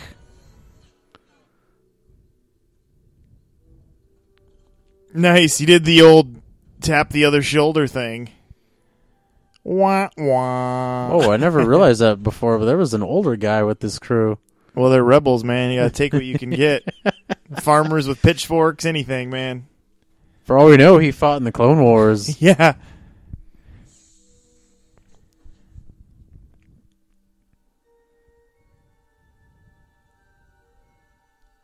They love doing Death Star shots in this movie, don't they? Yeah. God, I can't get over Mark Hamill's butt chin. It's so glorious. It's going to be sad when seeing him all bearded in these new ones. Is he supposed to have a beard? Yeah, he grew his beard out for it. Oh, man. It's a sign he's evil. Obi-Wan had a beard. That was different. That was different. He was an old hermit. Well, that's what Mark Hamill is now. If you see an old hermit without a beard, you better watch out. Yeah.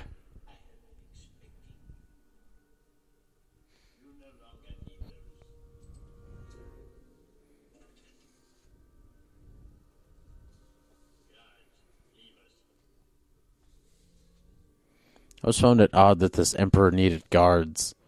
Yeah. He's probably the most powerful person in the galaxy.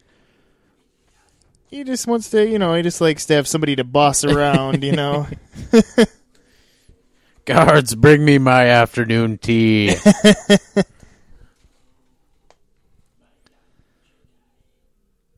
It would be something like that, too. Bring me my footstool. Yeah. My footstool. What time's Murder She Wrote on today? Yeah. Just random old man things. It's crazy to think how, like,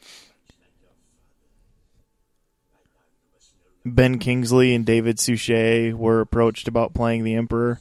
Really? Yeah. It'd be interesting to see David Suchet do it. I could see him pulling that off, maybe. I don't know about Ben Kingsley. Ben Kingsley probably wouldn't have been in the prequels. Yeah, maybe not. I don't know. So they would have had to recast him. David Suchet would have been. I would have liked to see his sinister take on the Emperor. I like him.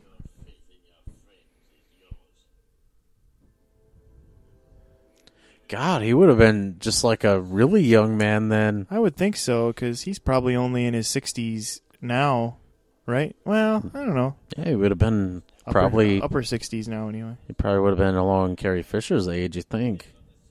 Because I think she was the youngest member of the cast. Yeah, she's definitely the youngest member, because she lied to be in the first movie about her age.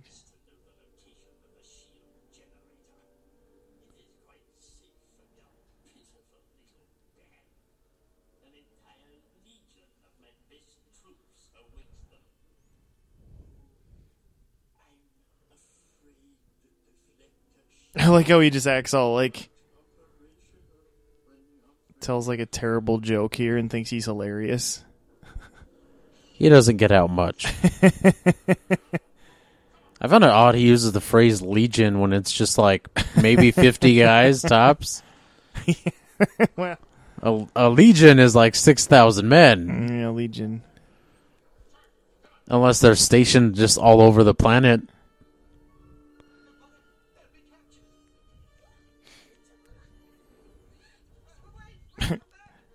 The little furry teddy bear will handle it.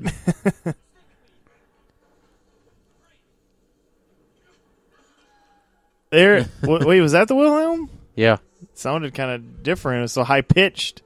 I think they tried to add an echo to it. Whoa, hit the brakes, Lando.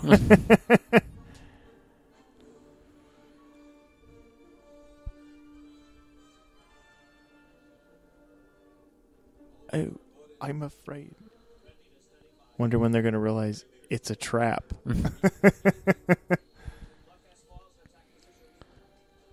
Here's some random information for you. The Family Guy parody of this movie was called It's a Trap.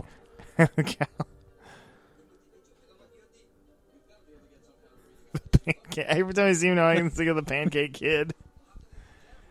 I always thought he just had like funny carp lips. I'm sure he has a name, too. Oh, yeah, no doubt, no doubt. I'm sure there was a comic book where he was like, I don't know, some commando. Oh, I guarantee. Yeah, he probably has a name. They all have names. They all have figures. In fact, I think I got it here. I don't know how you say it. If it's knee numbed, it's N-I-E-N, and then it's N-U-N-B. Wow. knee numbed something. So, yeah, well, they all have names, man. But I like the Pancake Kid. Oh. That guy looks like a young David Strathairn or something. He does. I mean, it isn't, but it looks like him. That would make him too cool if he was in this.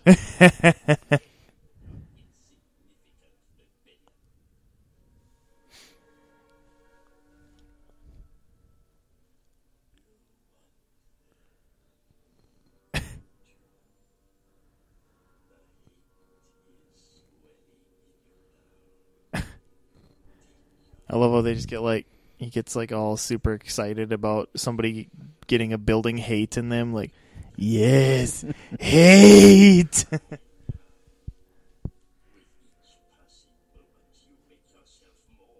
You know, that was part of the Darth Jar Jar theory, was how all of the Darths have yellow eyes. You know, like Anakin even gets them when he changes. Yeah. And Jar Jar has the same kind of shade of yellow eyes, and so that's how you know he was a Sith all along.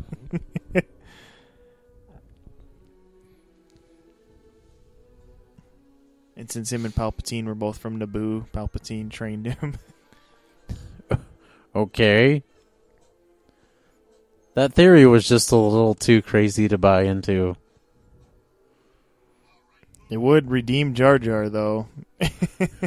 Redeem him. Yeah. Because he'd, like, they talked about how, like, all his goof ups out on the battlefield when he's kicking around that thing, like, resembles Drunken Master fighting.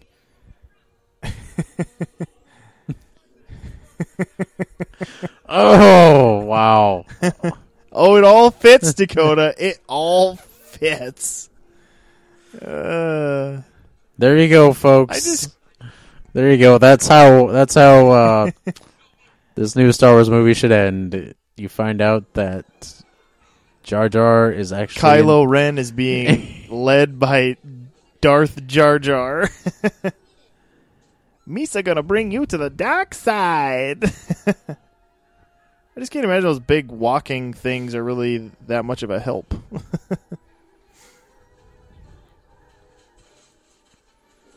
Shoot their ridiculous little arrows. I think it's funny when they start shooting those arrows, you do hear some of the stormtroopers will start yelling, "Help!" It's like, help! What would be the point of this? They're bouncing armor? off your armor unless they hit them in that sweet spot, you know, like where it can, you know, where there's a section open there. I think wasn't part of Lucas's idea with having like a tribe like this fight him was that like to show that even like the small primitive people were, you know, were able to be helpful and effective. And yeah, something along the lines of how the Zulu defeated the British Empire. Yeah, kind of like in that vein of thinking. Gotta love the glider.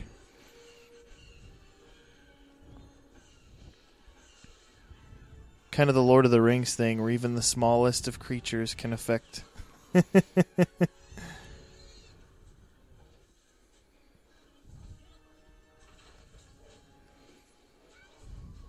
They just trip him with a rope. It's like, hey, at least they're trying, okay?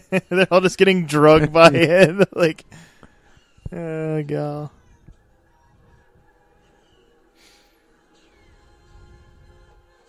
David and Goliath moment. He's just like, ah, it touched me.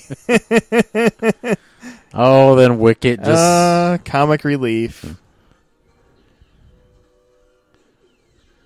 Harrison Ford is just always like so intense when he's in that moment of action. He just gets his intense stare going.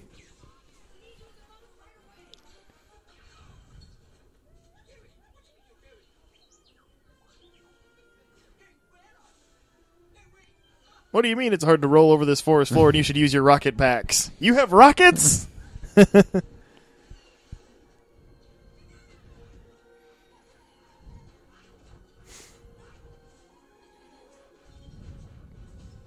Catapult him down.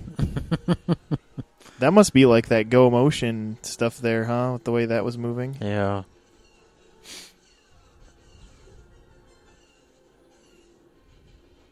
Which is... Oh, that's a cool shot. Just like an advanced form of stop motion. Wow, that was a feminine-looking dude there. He was wearing a lot of makeup. Hey, apparently the rebels will take anybody. Just look at Porkins.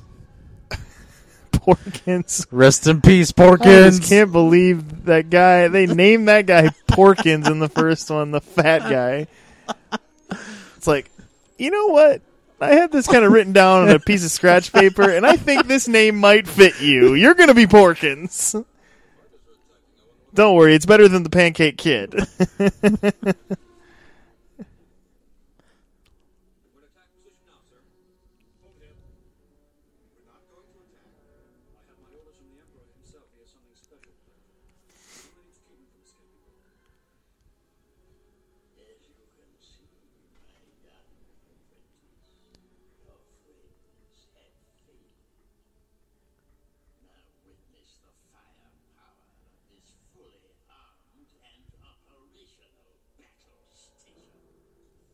Emperor's getting a little high on himself here with how awesome he is and everything he's doing. Well, throughout the whole movie, he seems to be drunk on his own power. I wonder if some of those were shots from the first movie that they just reused there. Wasn't it red in the first one, or was it green still? I think it was green. Oh.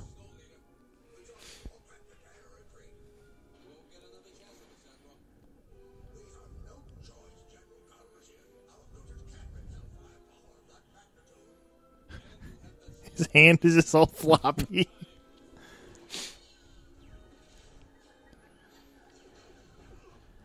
This is just a big culmination battle, last effort here. We got space battle going on, ground battle.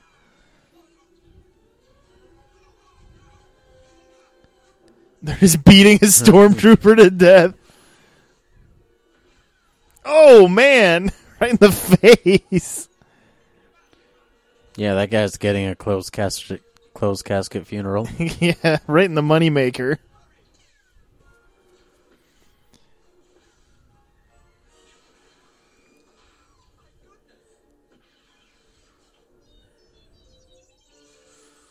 Oh, man. There's all his tools. You know, if you look closely, one of those attachments is squirting out some sort of fluid. He's wetting himself. Han's just like barehanding hot wires out of the building. It's desperation right there.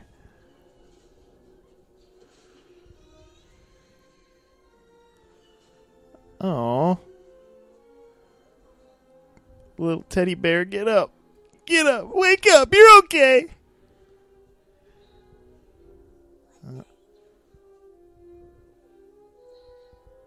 Freedom comes at a cost, Dakota. It does. They had to have that shot because they realized they were showing the Ewoks doing too well. So they had to have some die.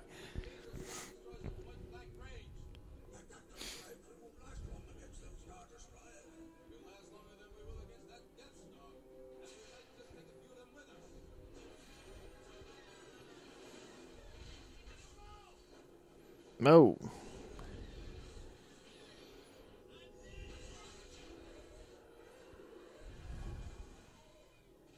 Boom.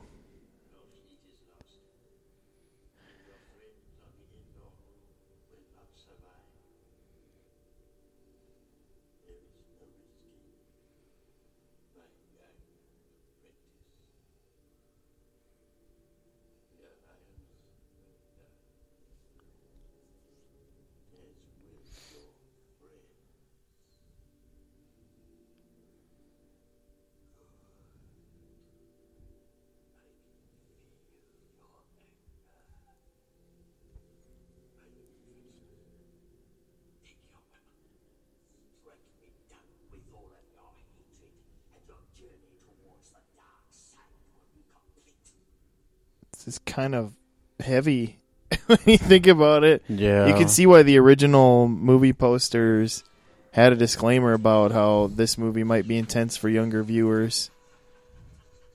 Because some of that stuff is some pretty heavy thematic elements for young children.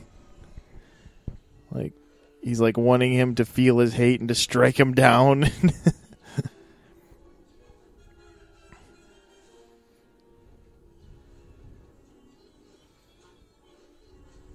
Did you hear they did a Tarzan yell there? Yeah.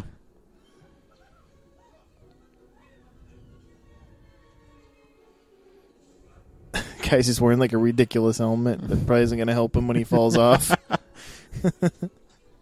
I love how they just beat people to death.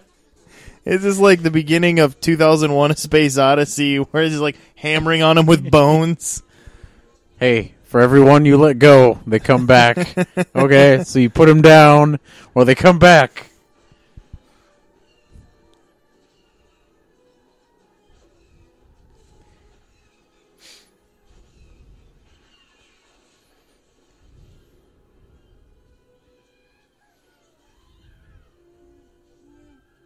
Chewie's like, this is easier than the Millennium Falcon.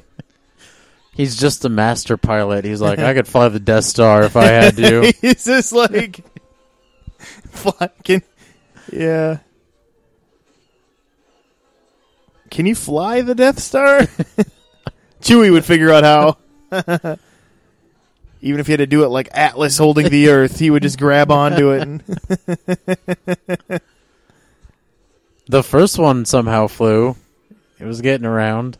yeah.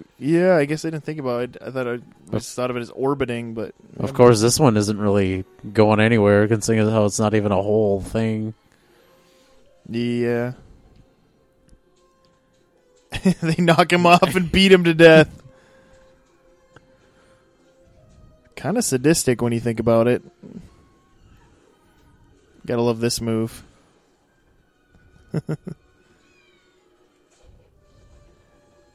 A lot of this stuff like that right there, George Lucas was inspired by. Did you ever see Disney Swiss Family Robinson? Yeah. That they made in the 60s, and how they had like a pile of logs they let roll down the hill to get the pirates that were coming after him. And a lot of these primitive things he did with the Ewoks, he paid homage to Swiss Family Robinson.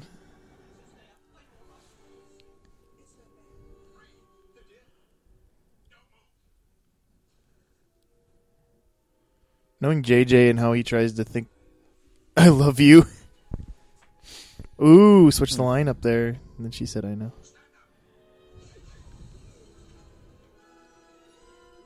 Knowing JJ, though, and how he tries to think of everything to pay homage is like, she'll probably have like a shot wound scar in the new movie or something.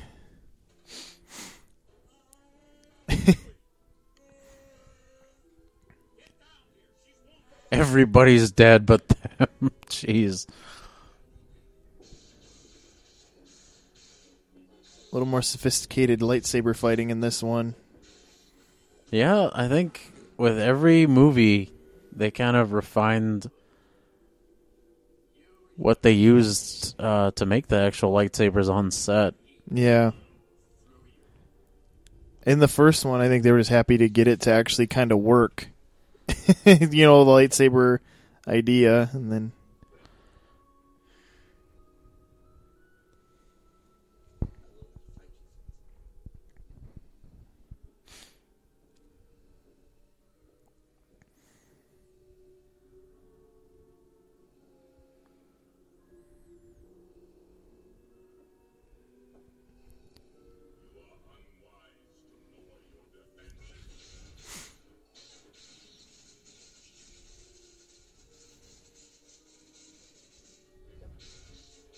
Once again, using the two-handed system of fighting, just like samurai would. Yeah, I don't think they really switched to the one-handed spinny stuff till the prequels. In these, it's a lot of mostly two-hand. And then none of the... I mean, this isn't even... You know, David Prowse, who was Vader in the suit. This wasn't even him in all these. It was the guy who knew how to do all the moves.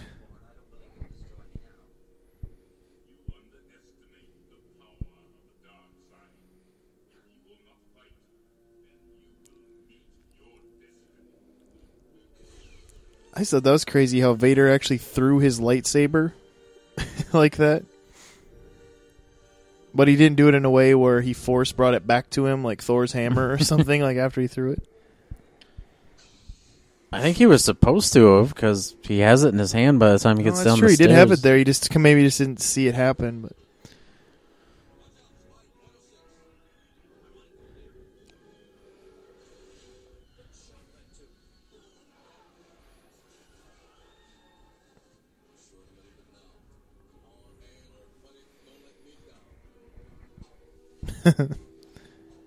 everything Billy D says just sounds really cool and groovy.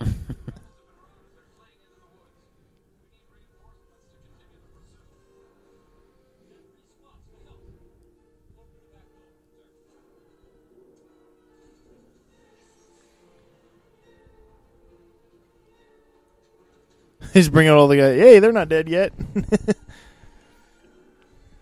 Ewoks just start beating them all to death like one big carnage party.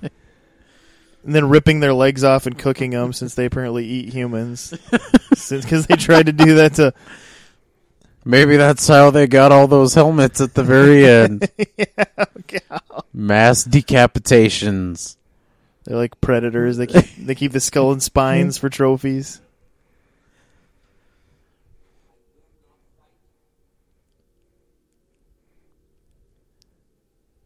Marco. I'd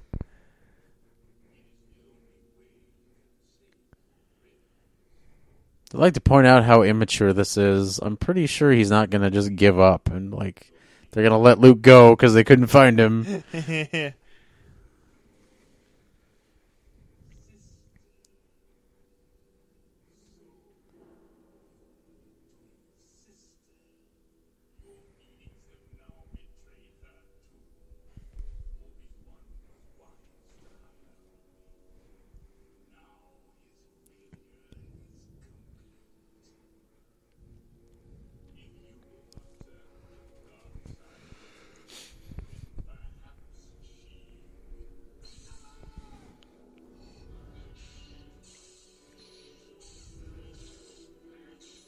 You know, man, he's totally emotionally overboard now.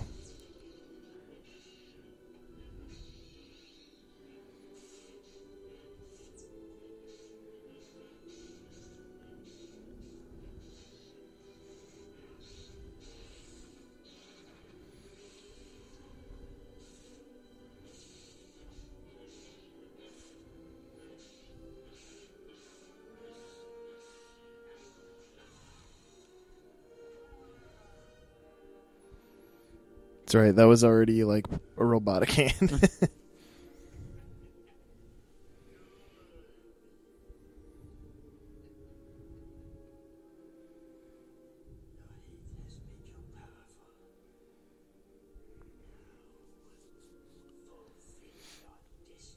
Kill him.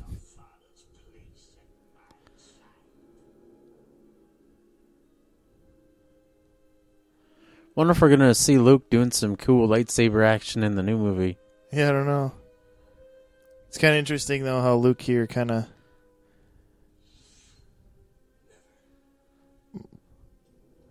His robotic hand helps him kind of relate to his dad there.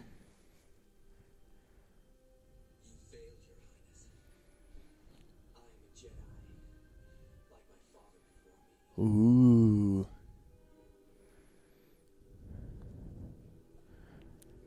I think throwing away the lightsaber was a Time bad idea. for his angry fingers.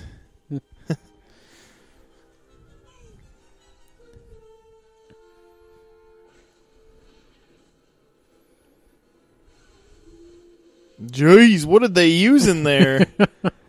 Love the smell of napalm in the morning.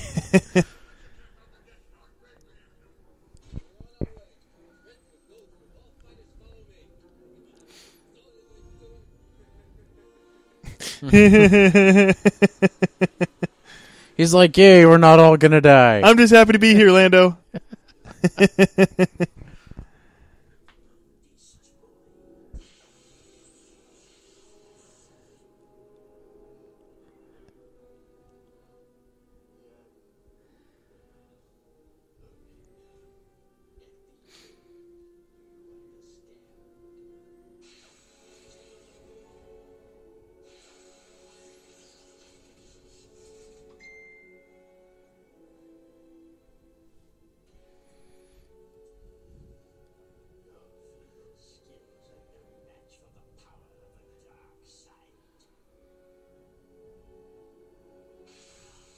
Oh, man.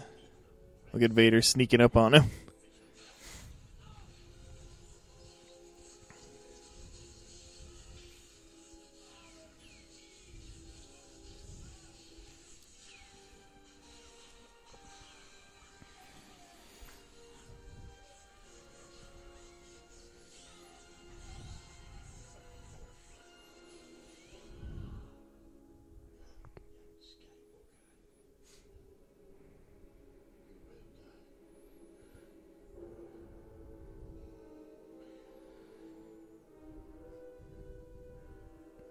It's weird how Vader doesn't have a face that changes expression, but there you can, you know, like here, you can tell like that he's like that this is bothering him, even though his face is, you know.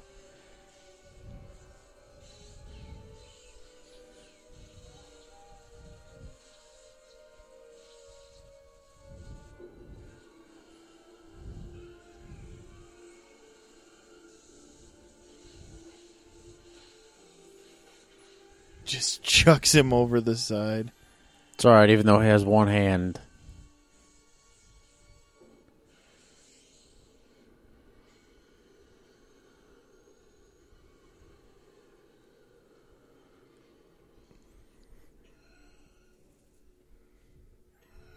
So, do you think that is Anakin fulfilling the prophecy then? Is this him bringing balance to the Force? I think he did that when he killed all the Jedi and left only 2 Jedi and 2 Sith. Oh, do you think that's the moment he brought balance? Either that or the fact that everyone was wrong and it was Luke they were referring to. Right, it's just kind of interesting how he is the one that ends up throwing the Emperor over like that. Because technically that whole was what exactly was the prophecy, who was the prophecy about. It was never... That's the thing about prophecies. You don't know if it was really about Anakin or what it meant even. Well, yeah, there was a prophecy. It didn't have enough details about who exactly it would be.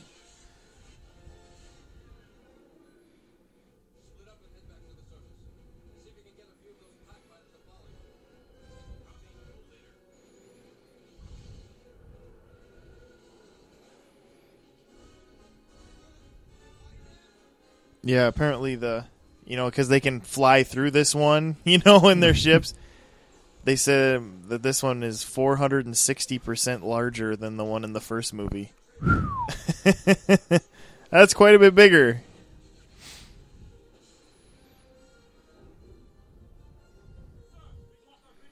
I'm pretty sure the size of it wasn't its fault in the first one, because it was still able to destroy planets. No, yeah. No, it was the... Then you have this poor soul kamikazing it into the Superstar Destroyer. Yeah. Well, it was effective, but... I hope he got a monument in his name in Coruscant. They named a school after him.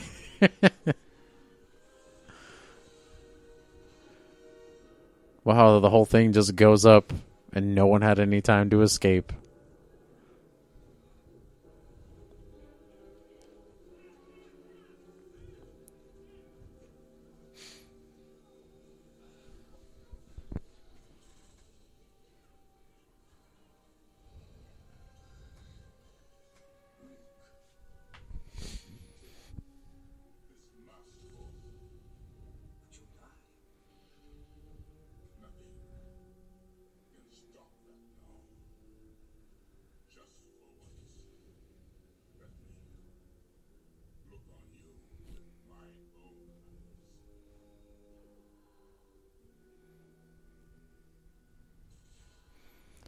The moment we are all waiting for to find out what's under this helmet.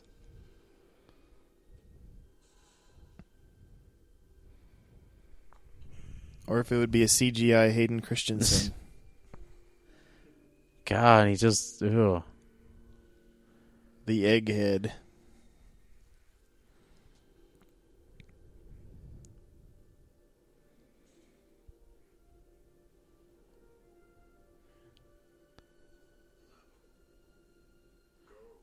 Considering he was completely set on fire, I suppose it could have been worse, huh? Yeah.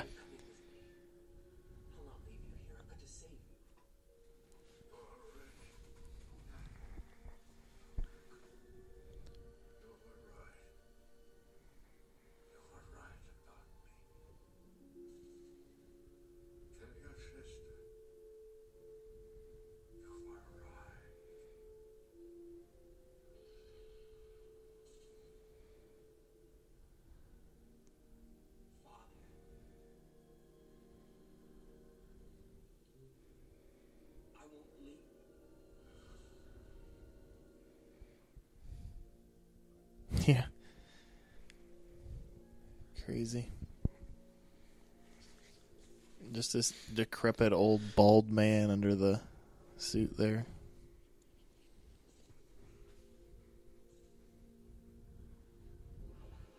I was wondering if he ever actually took that around and just walked around without it on. Or if he even could. Darth Vader? Yeah. No, he can't. That's why he has to go into that weird ball thing they showed in Empire Strikes Back to take his helmet off.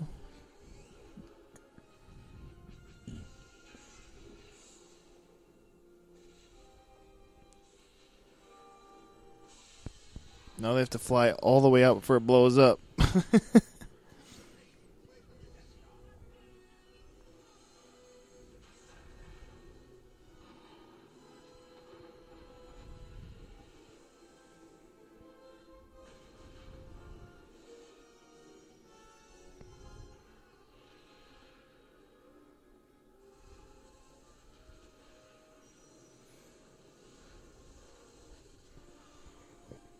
Just seems very unlikely he would make it out in time.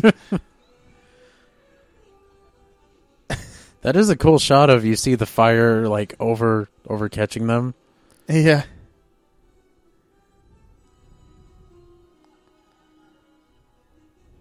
And then they all start getting struck by like meteor pieces from it. Oh yeah. And then half the forest burns down. Only you can prevent forest fires.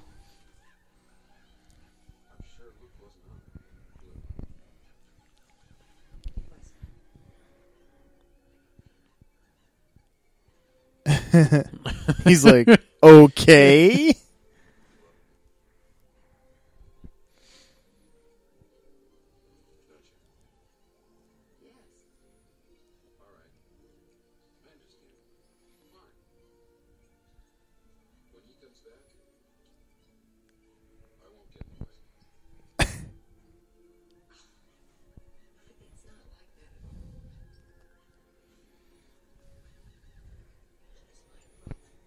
This face here is great.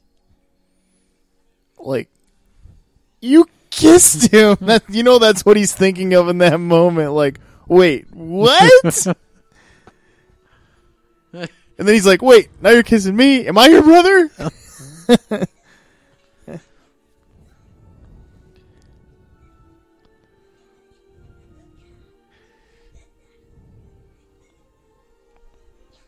And Wicket's like, it's party time! Let's eat some scout troopers! Oh, I already got a big stew pot going. We just got to throw them in there. That's just... The melted mask. I can't remember what religion it is that's supposed to do this, but apparently Luke lights the fire in a certain way, and that's how they know that that's something that it's I think Buddhism? Could be, I don't know. Real question is how did Kylo Ren get his hands on Vader's melted mask? Luke told him where it was, and he fetched him to go get it. Nice. Oh, all the added in partying they had to put in. Because somehow the Empire everywhere just decided to go home.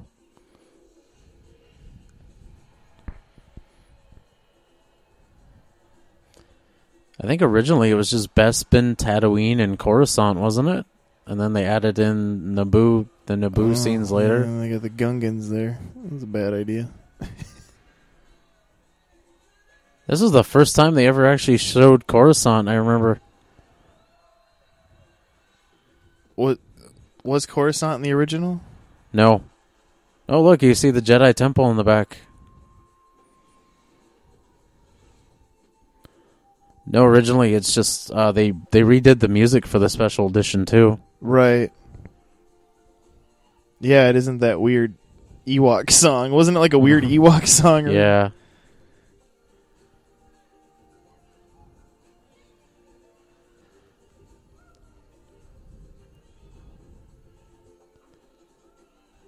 See? They're playing drums on the helmets. I'm telling you, that's because they ate them. Is that Admiral Akbar down there? I guess everyone's just gonna... He's gonna do a rap song. It's called It's a Rap.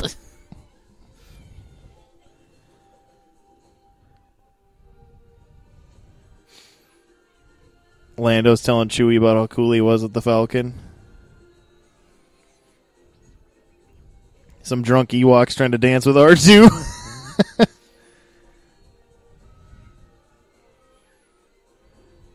Is this like a super long extended party?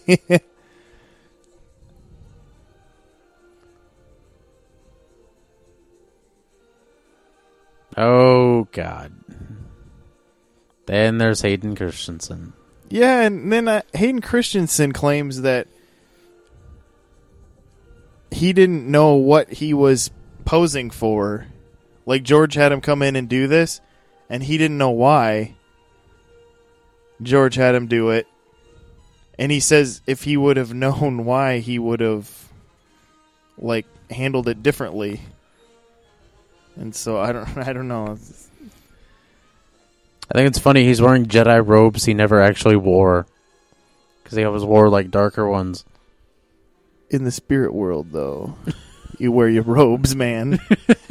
You wear the traditional Jedi robe or nothing? Yeah, it's either that or you're naked.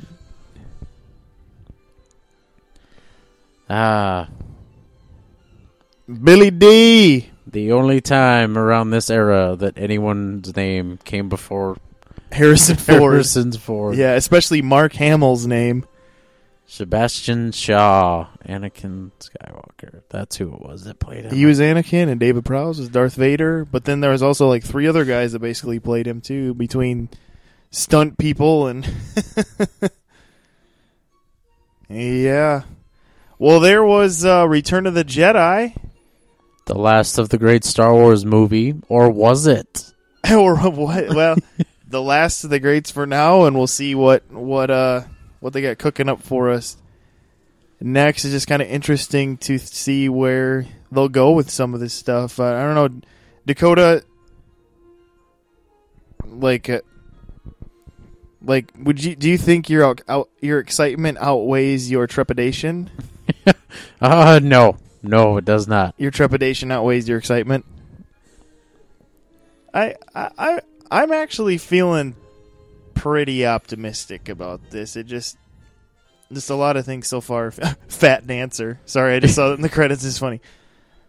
A lot of things just seem to feel right about what they're showing, and so I don't know. Hopefully, if all of that proves to be true, it's really not too terribly much to worry about, other than certain J.J. Abrams tropes that he can do. But I don't think it'll be the disappointment that was Episode 1.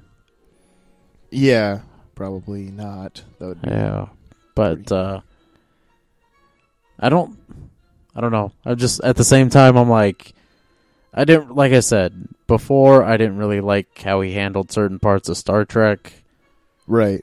He, tried to reinvent the wheel, but really he just kind of made the wheel look kind of ugly and stupid. Yeah, but with this, he doesn't need to reinvent the wheel so much because he isn't being asked to necessarily reboot. He's being asked to continue. Yeah. And so maybe that'll change some of that. But yeah, it'll be interesting to see how that all works out. But it was definitely fun going back and revisiting these and remembering the cool things and remembering the moments where I wish he would have kept his dirty little paws off of the special, with the special edition, certain changes of the special edition. But yeah, I wish there was, most of it isn't too terribly distracting. There's just a few things that I wish you could actually buy the originals. Just, I know there's certain things you got to do when you put them on Blu-ray, you make them into the high def, but right.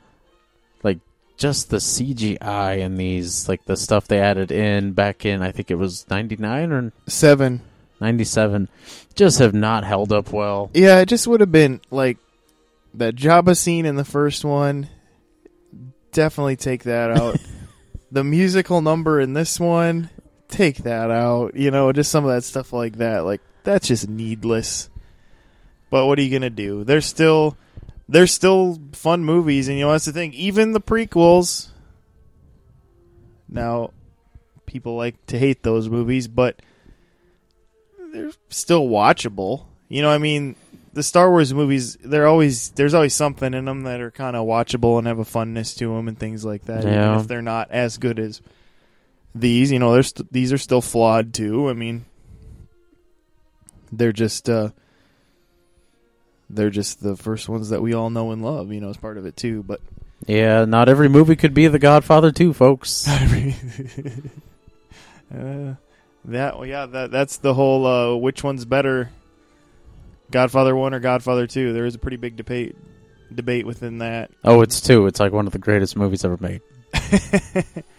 Well, a lot of people just think the way they were able to bounce between both of their stories and how both their stories mirror each other. You know, when they go back and show Marlon Brando played young by Robert De Niro.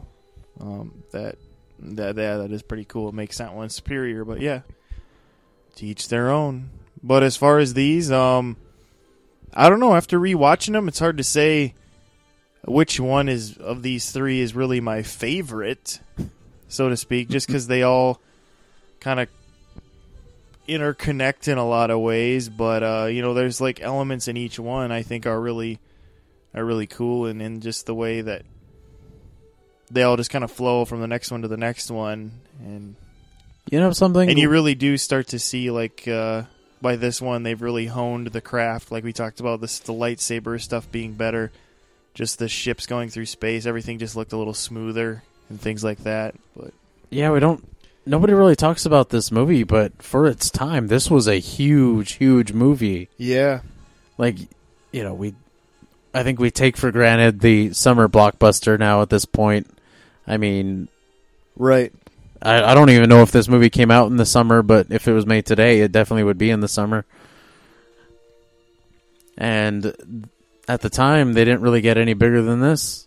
Yeah. Well, yeah, definitely not. Definitely not. This was a highly anticipated spectacle of a sequel. I mean, especially, you know, after you had The Empire Strikes Back being, you know, pretty widely loved and things like that. But yeah, I think most people left pretty satisfied because these are still loved to this day. We still love watching them and all that stuff, and it's still inspiring filmmakers today with the magic of them. And so, yeah, but I think with that we'll wrap up this commentary of Return of the Jedi.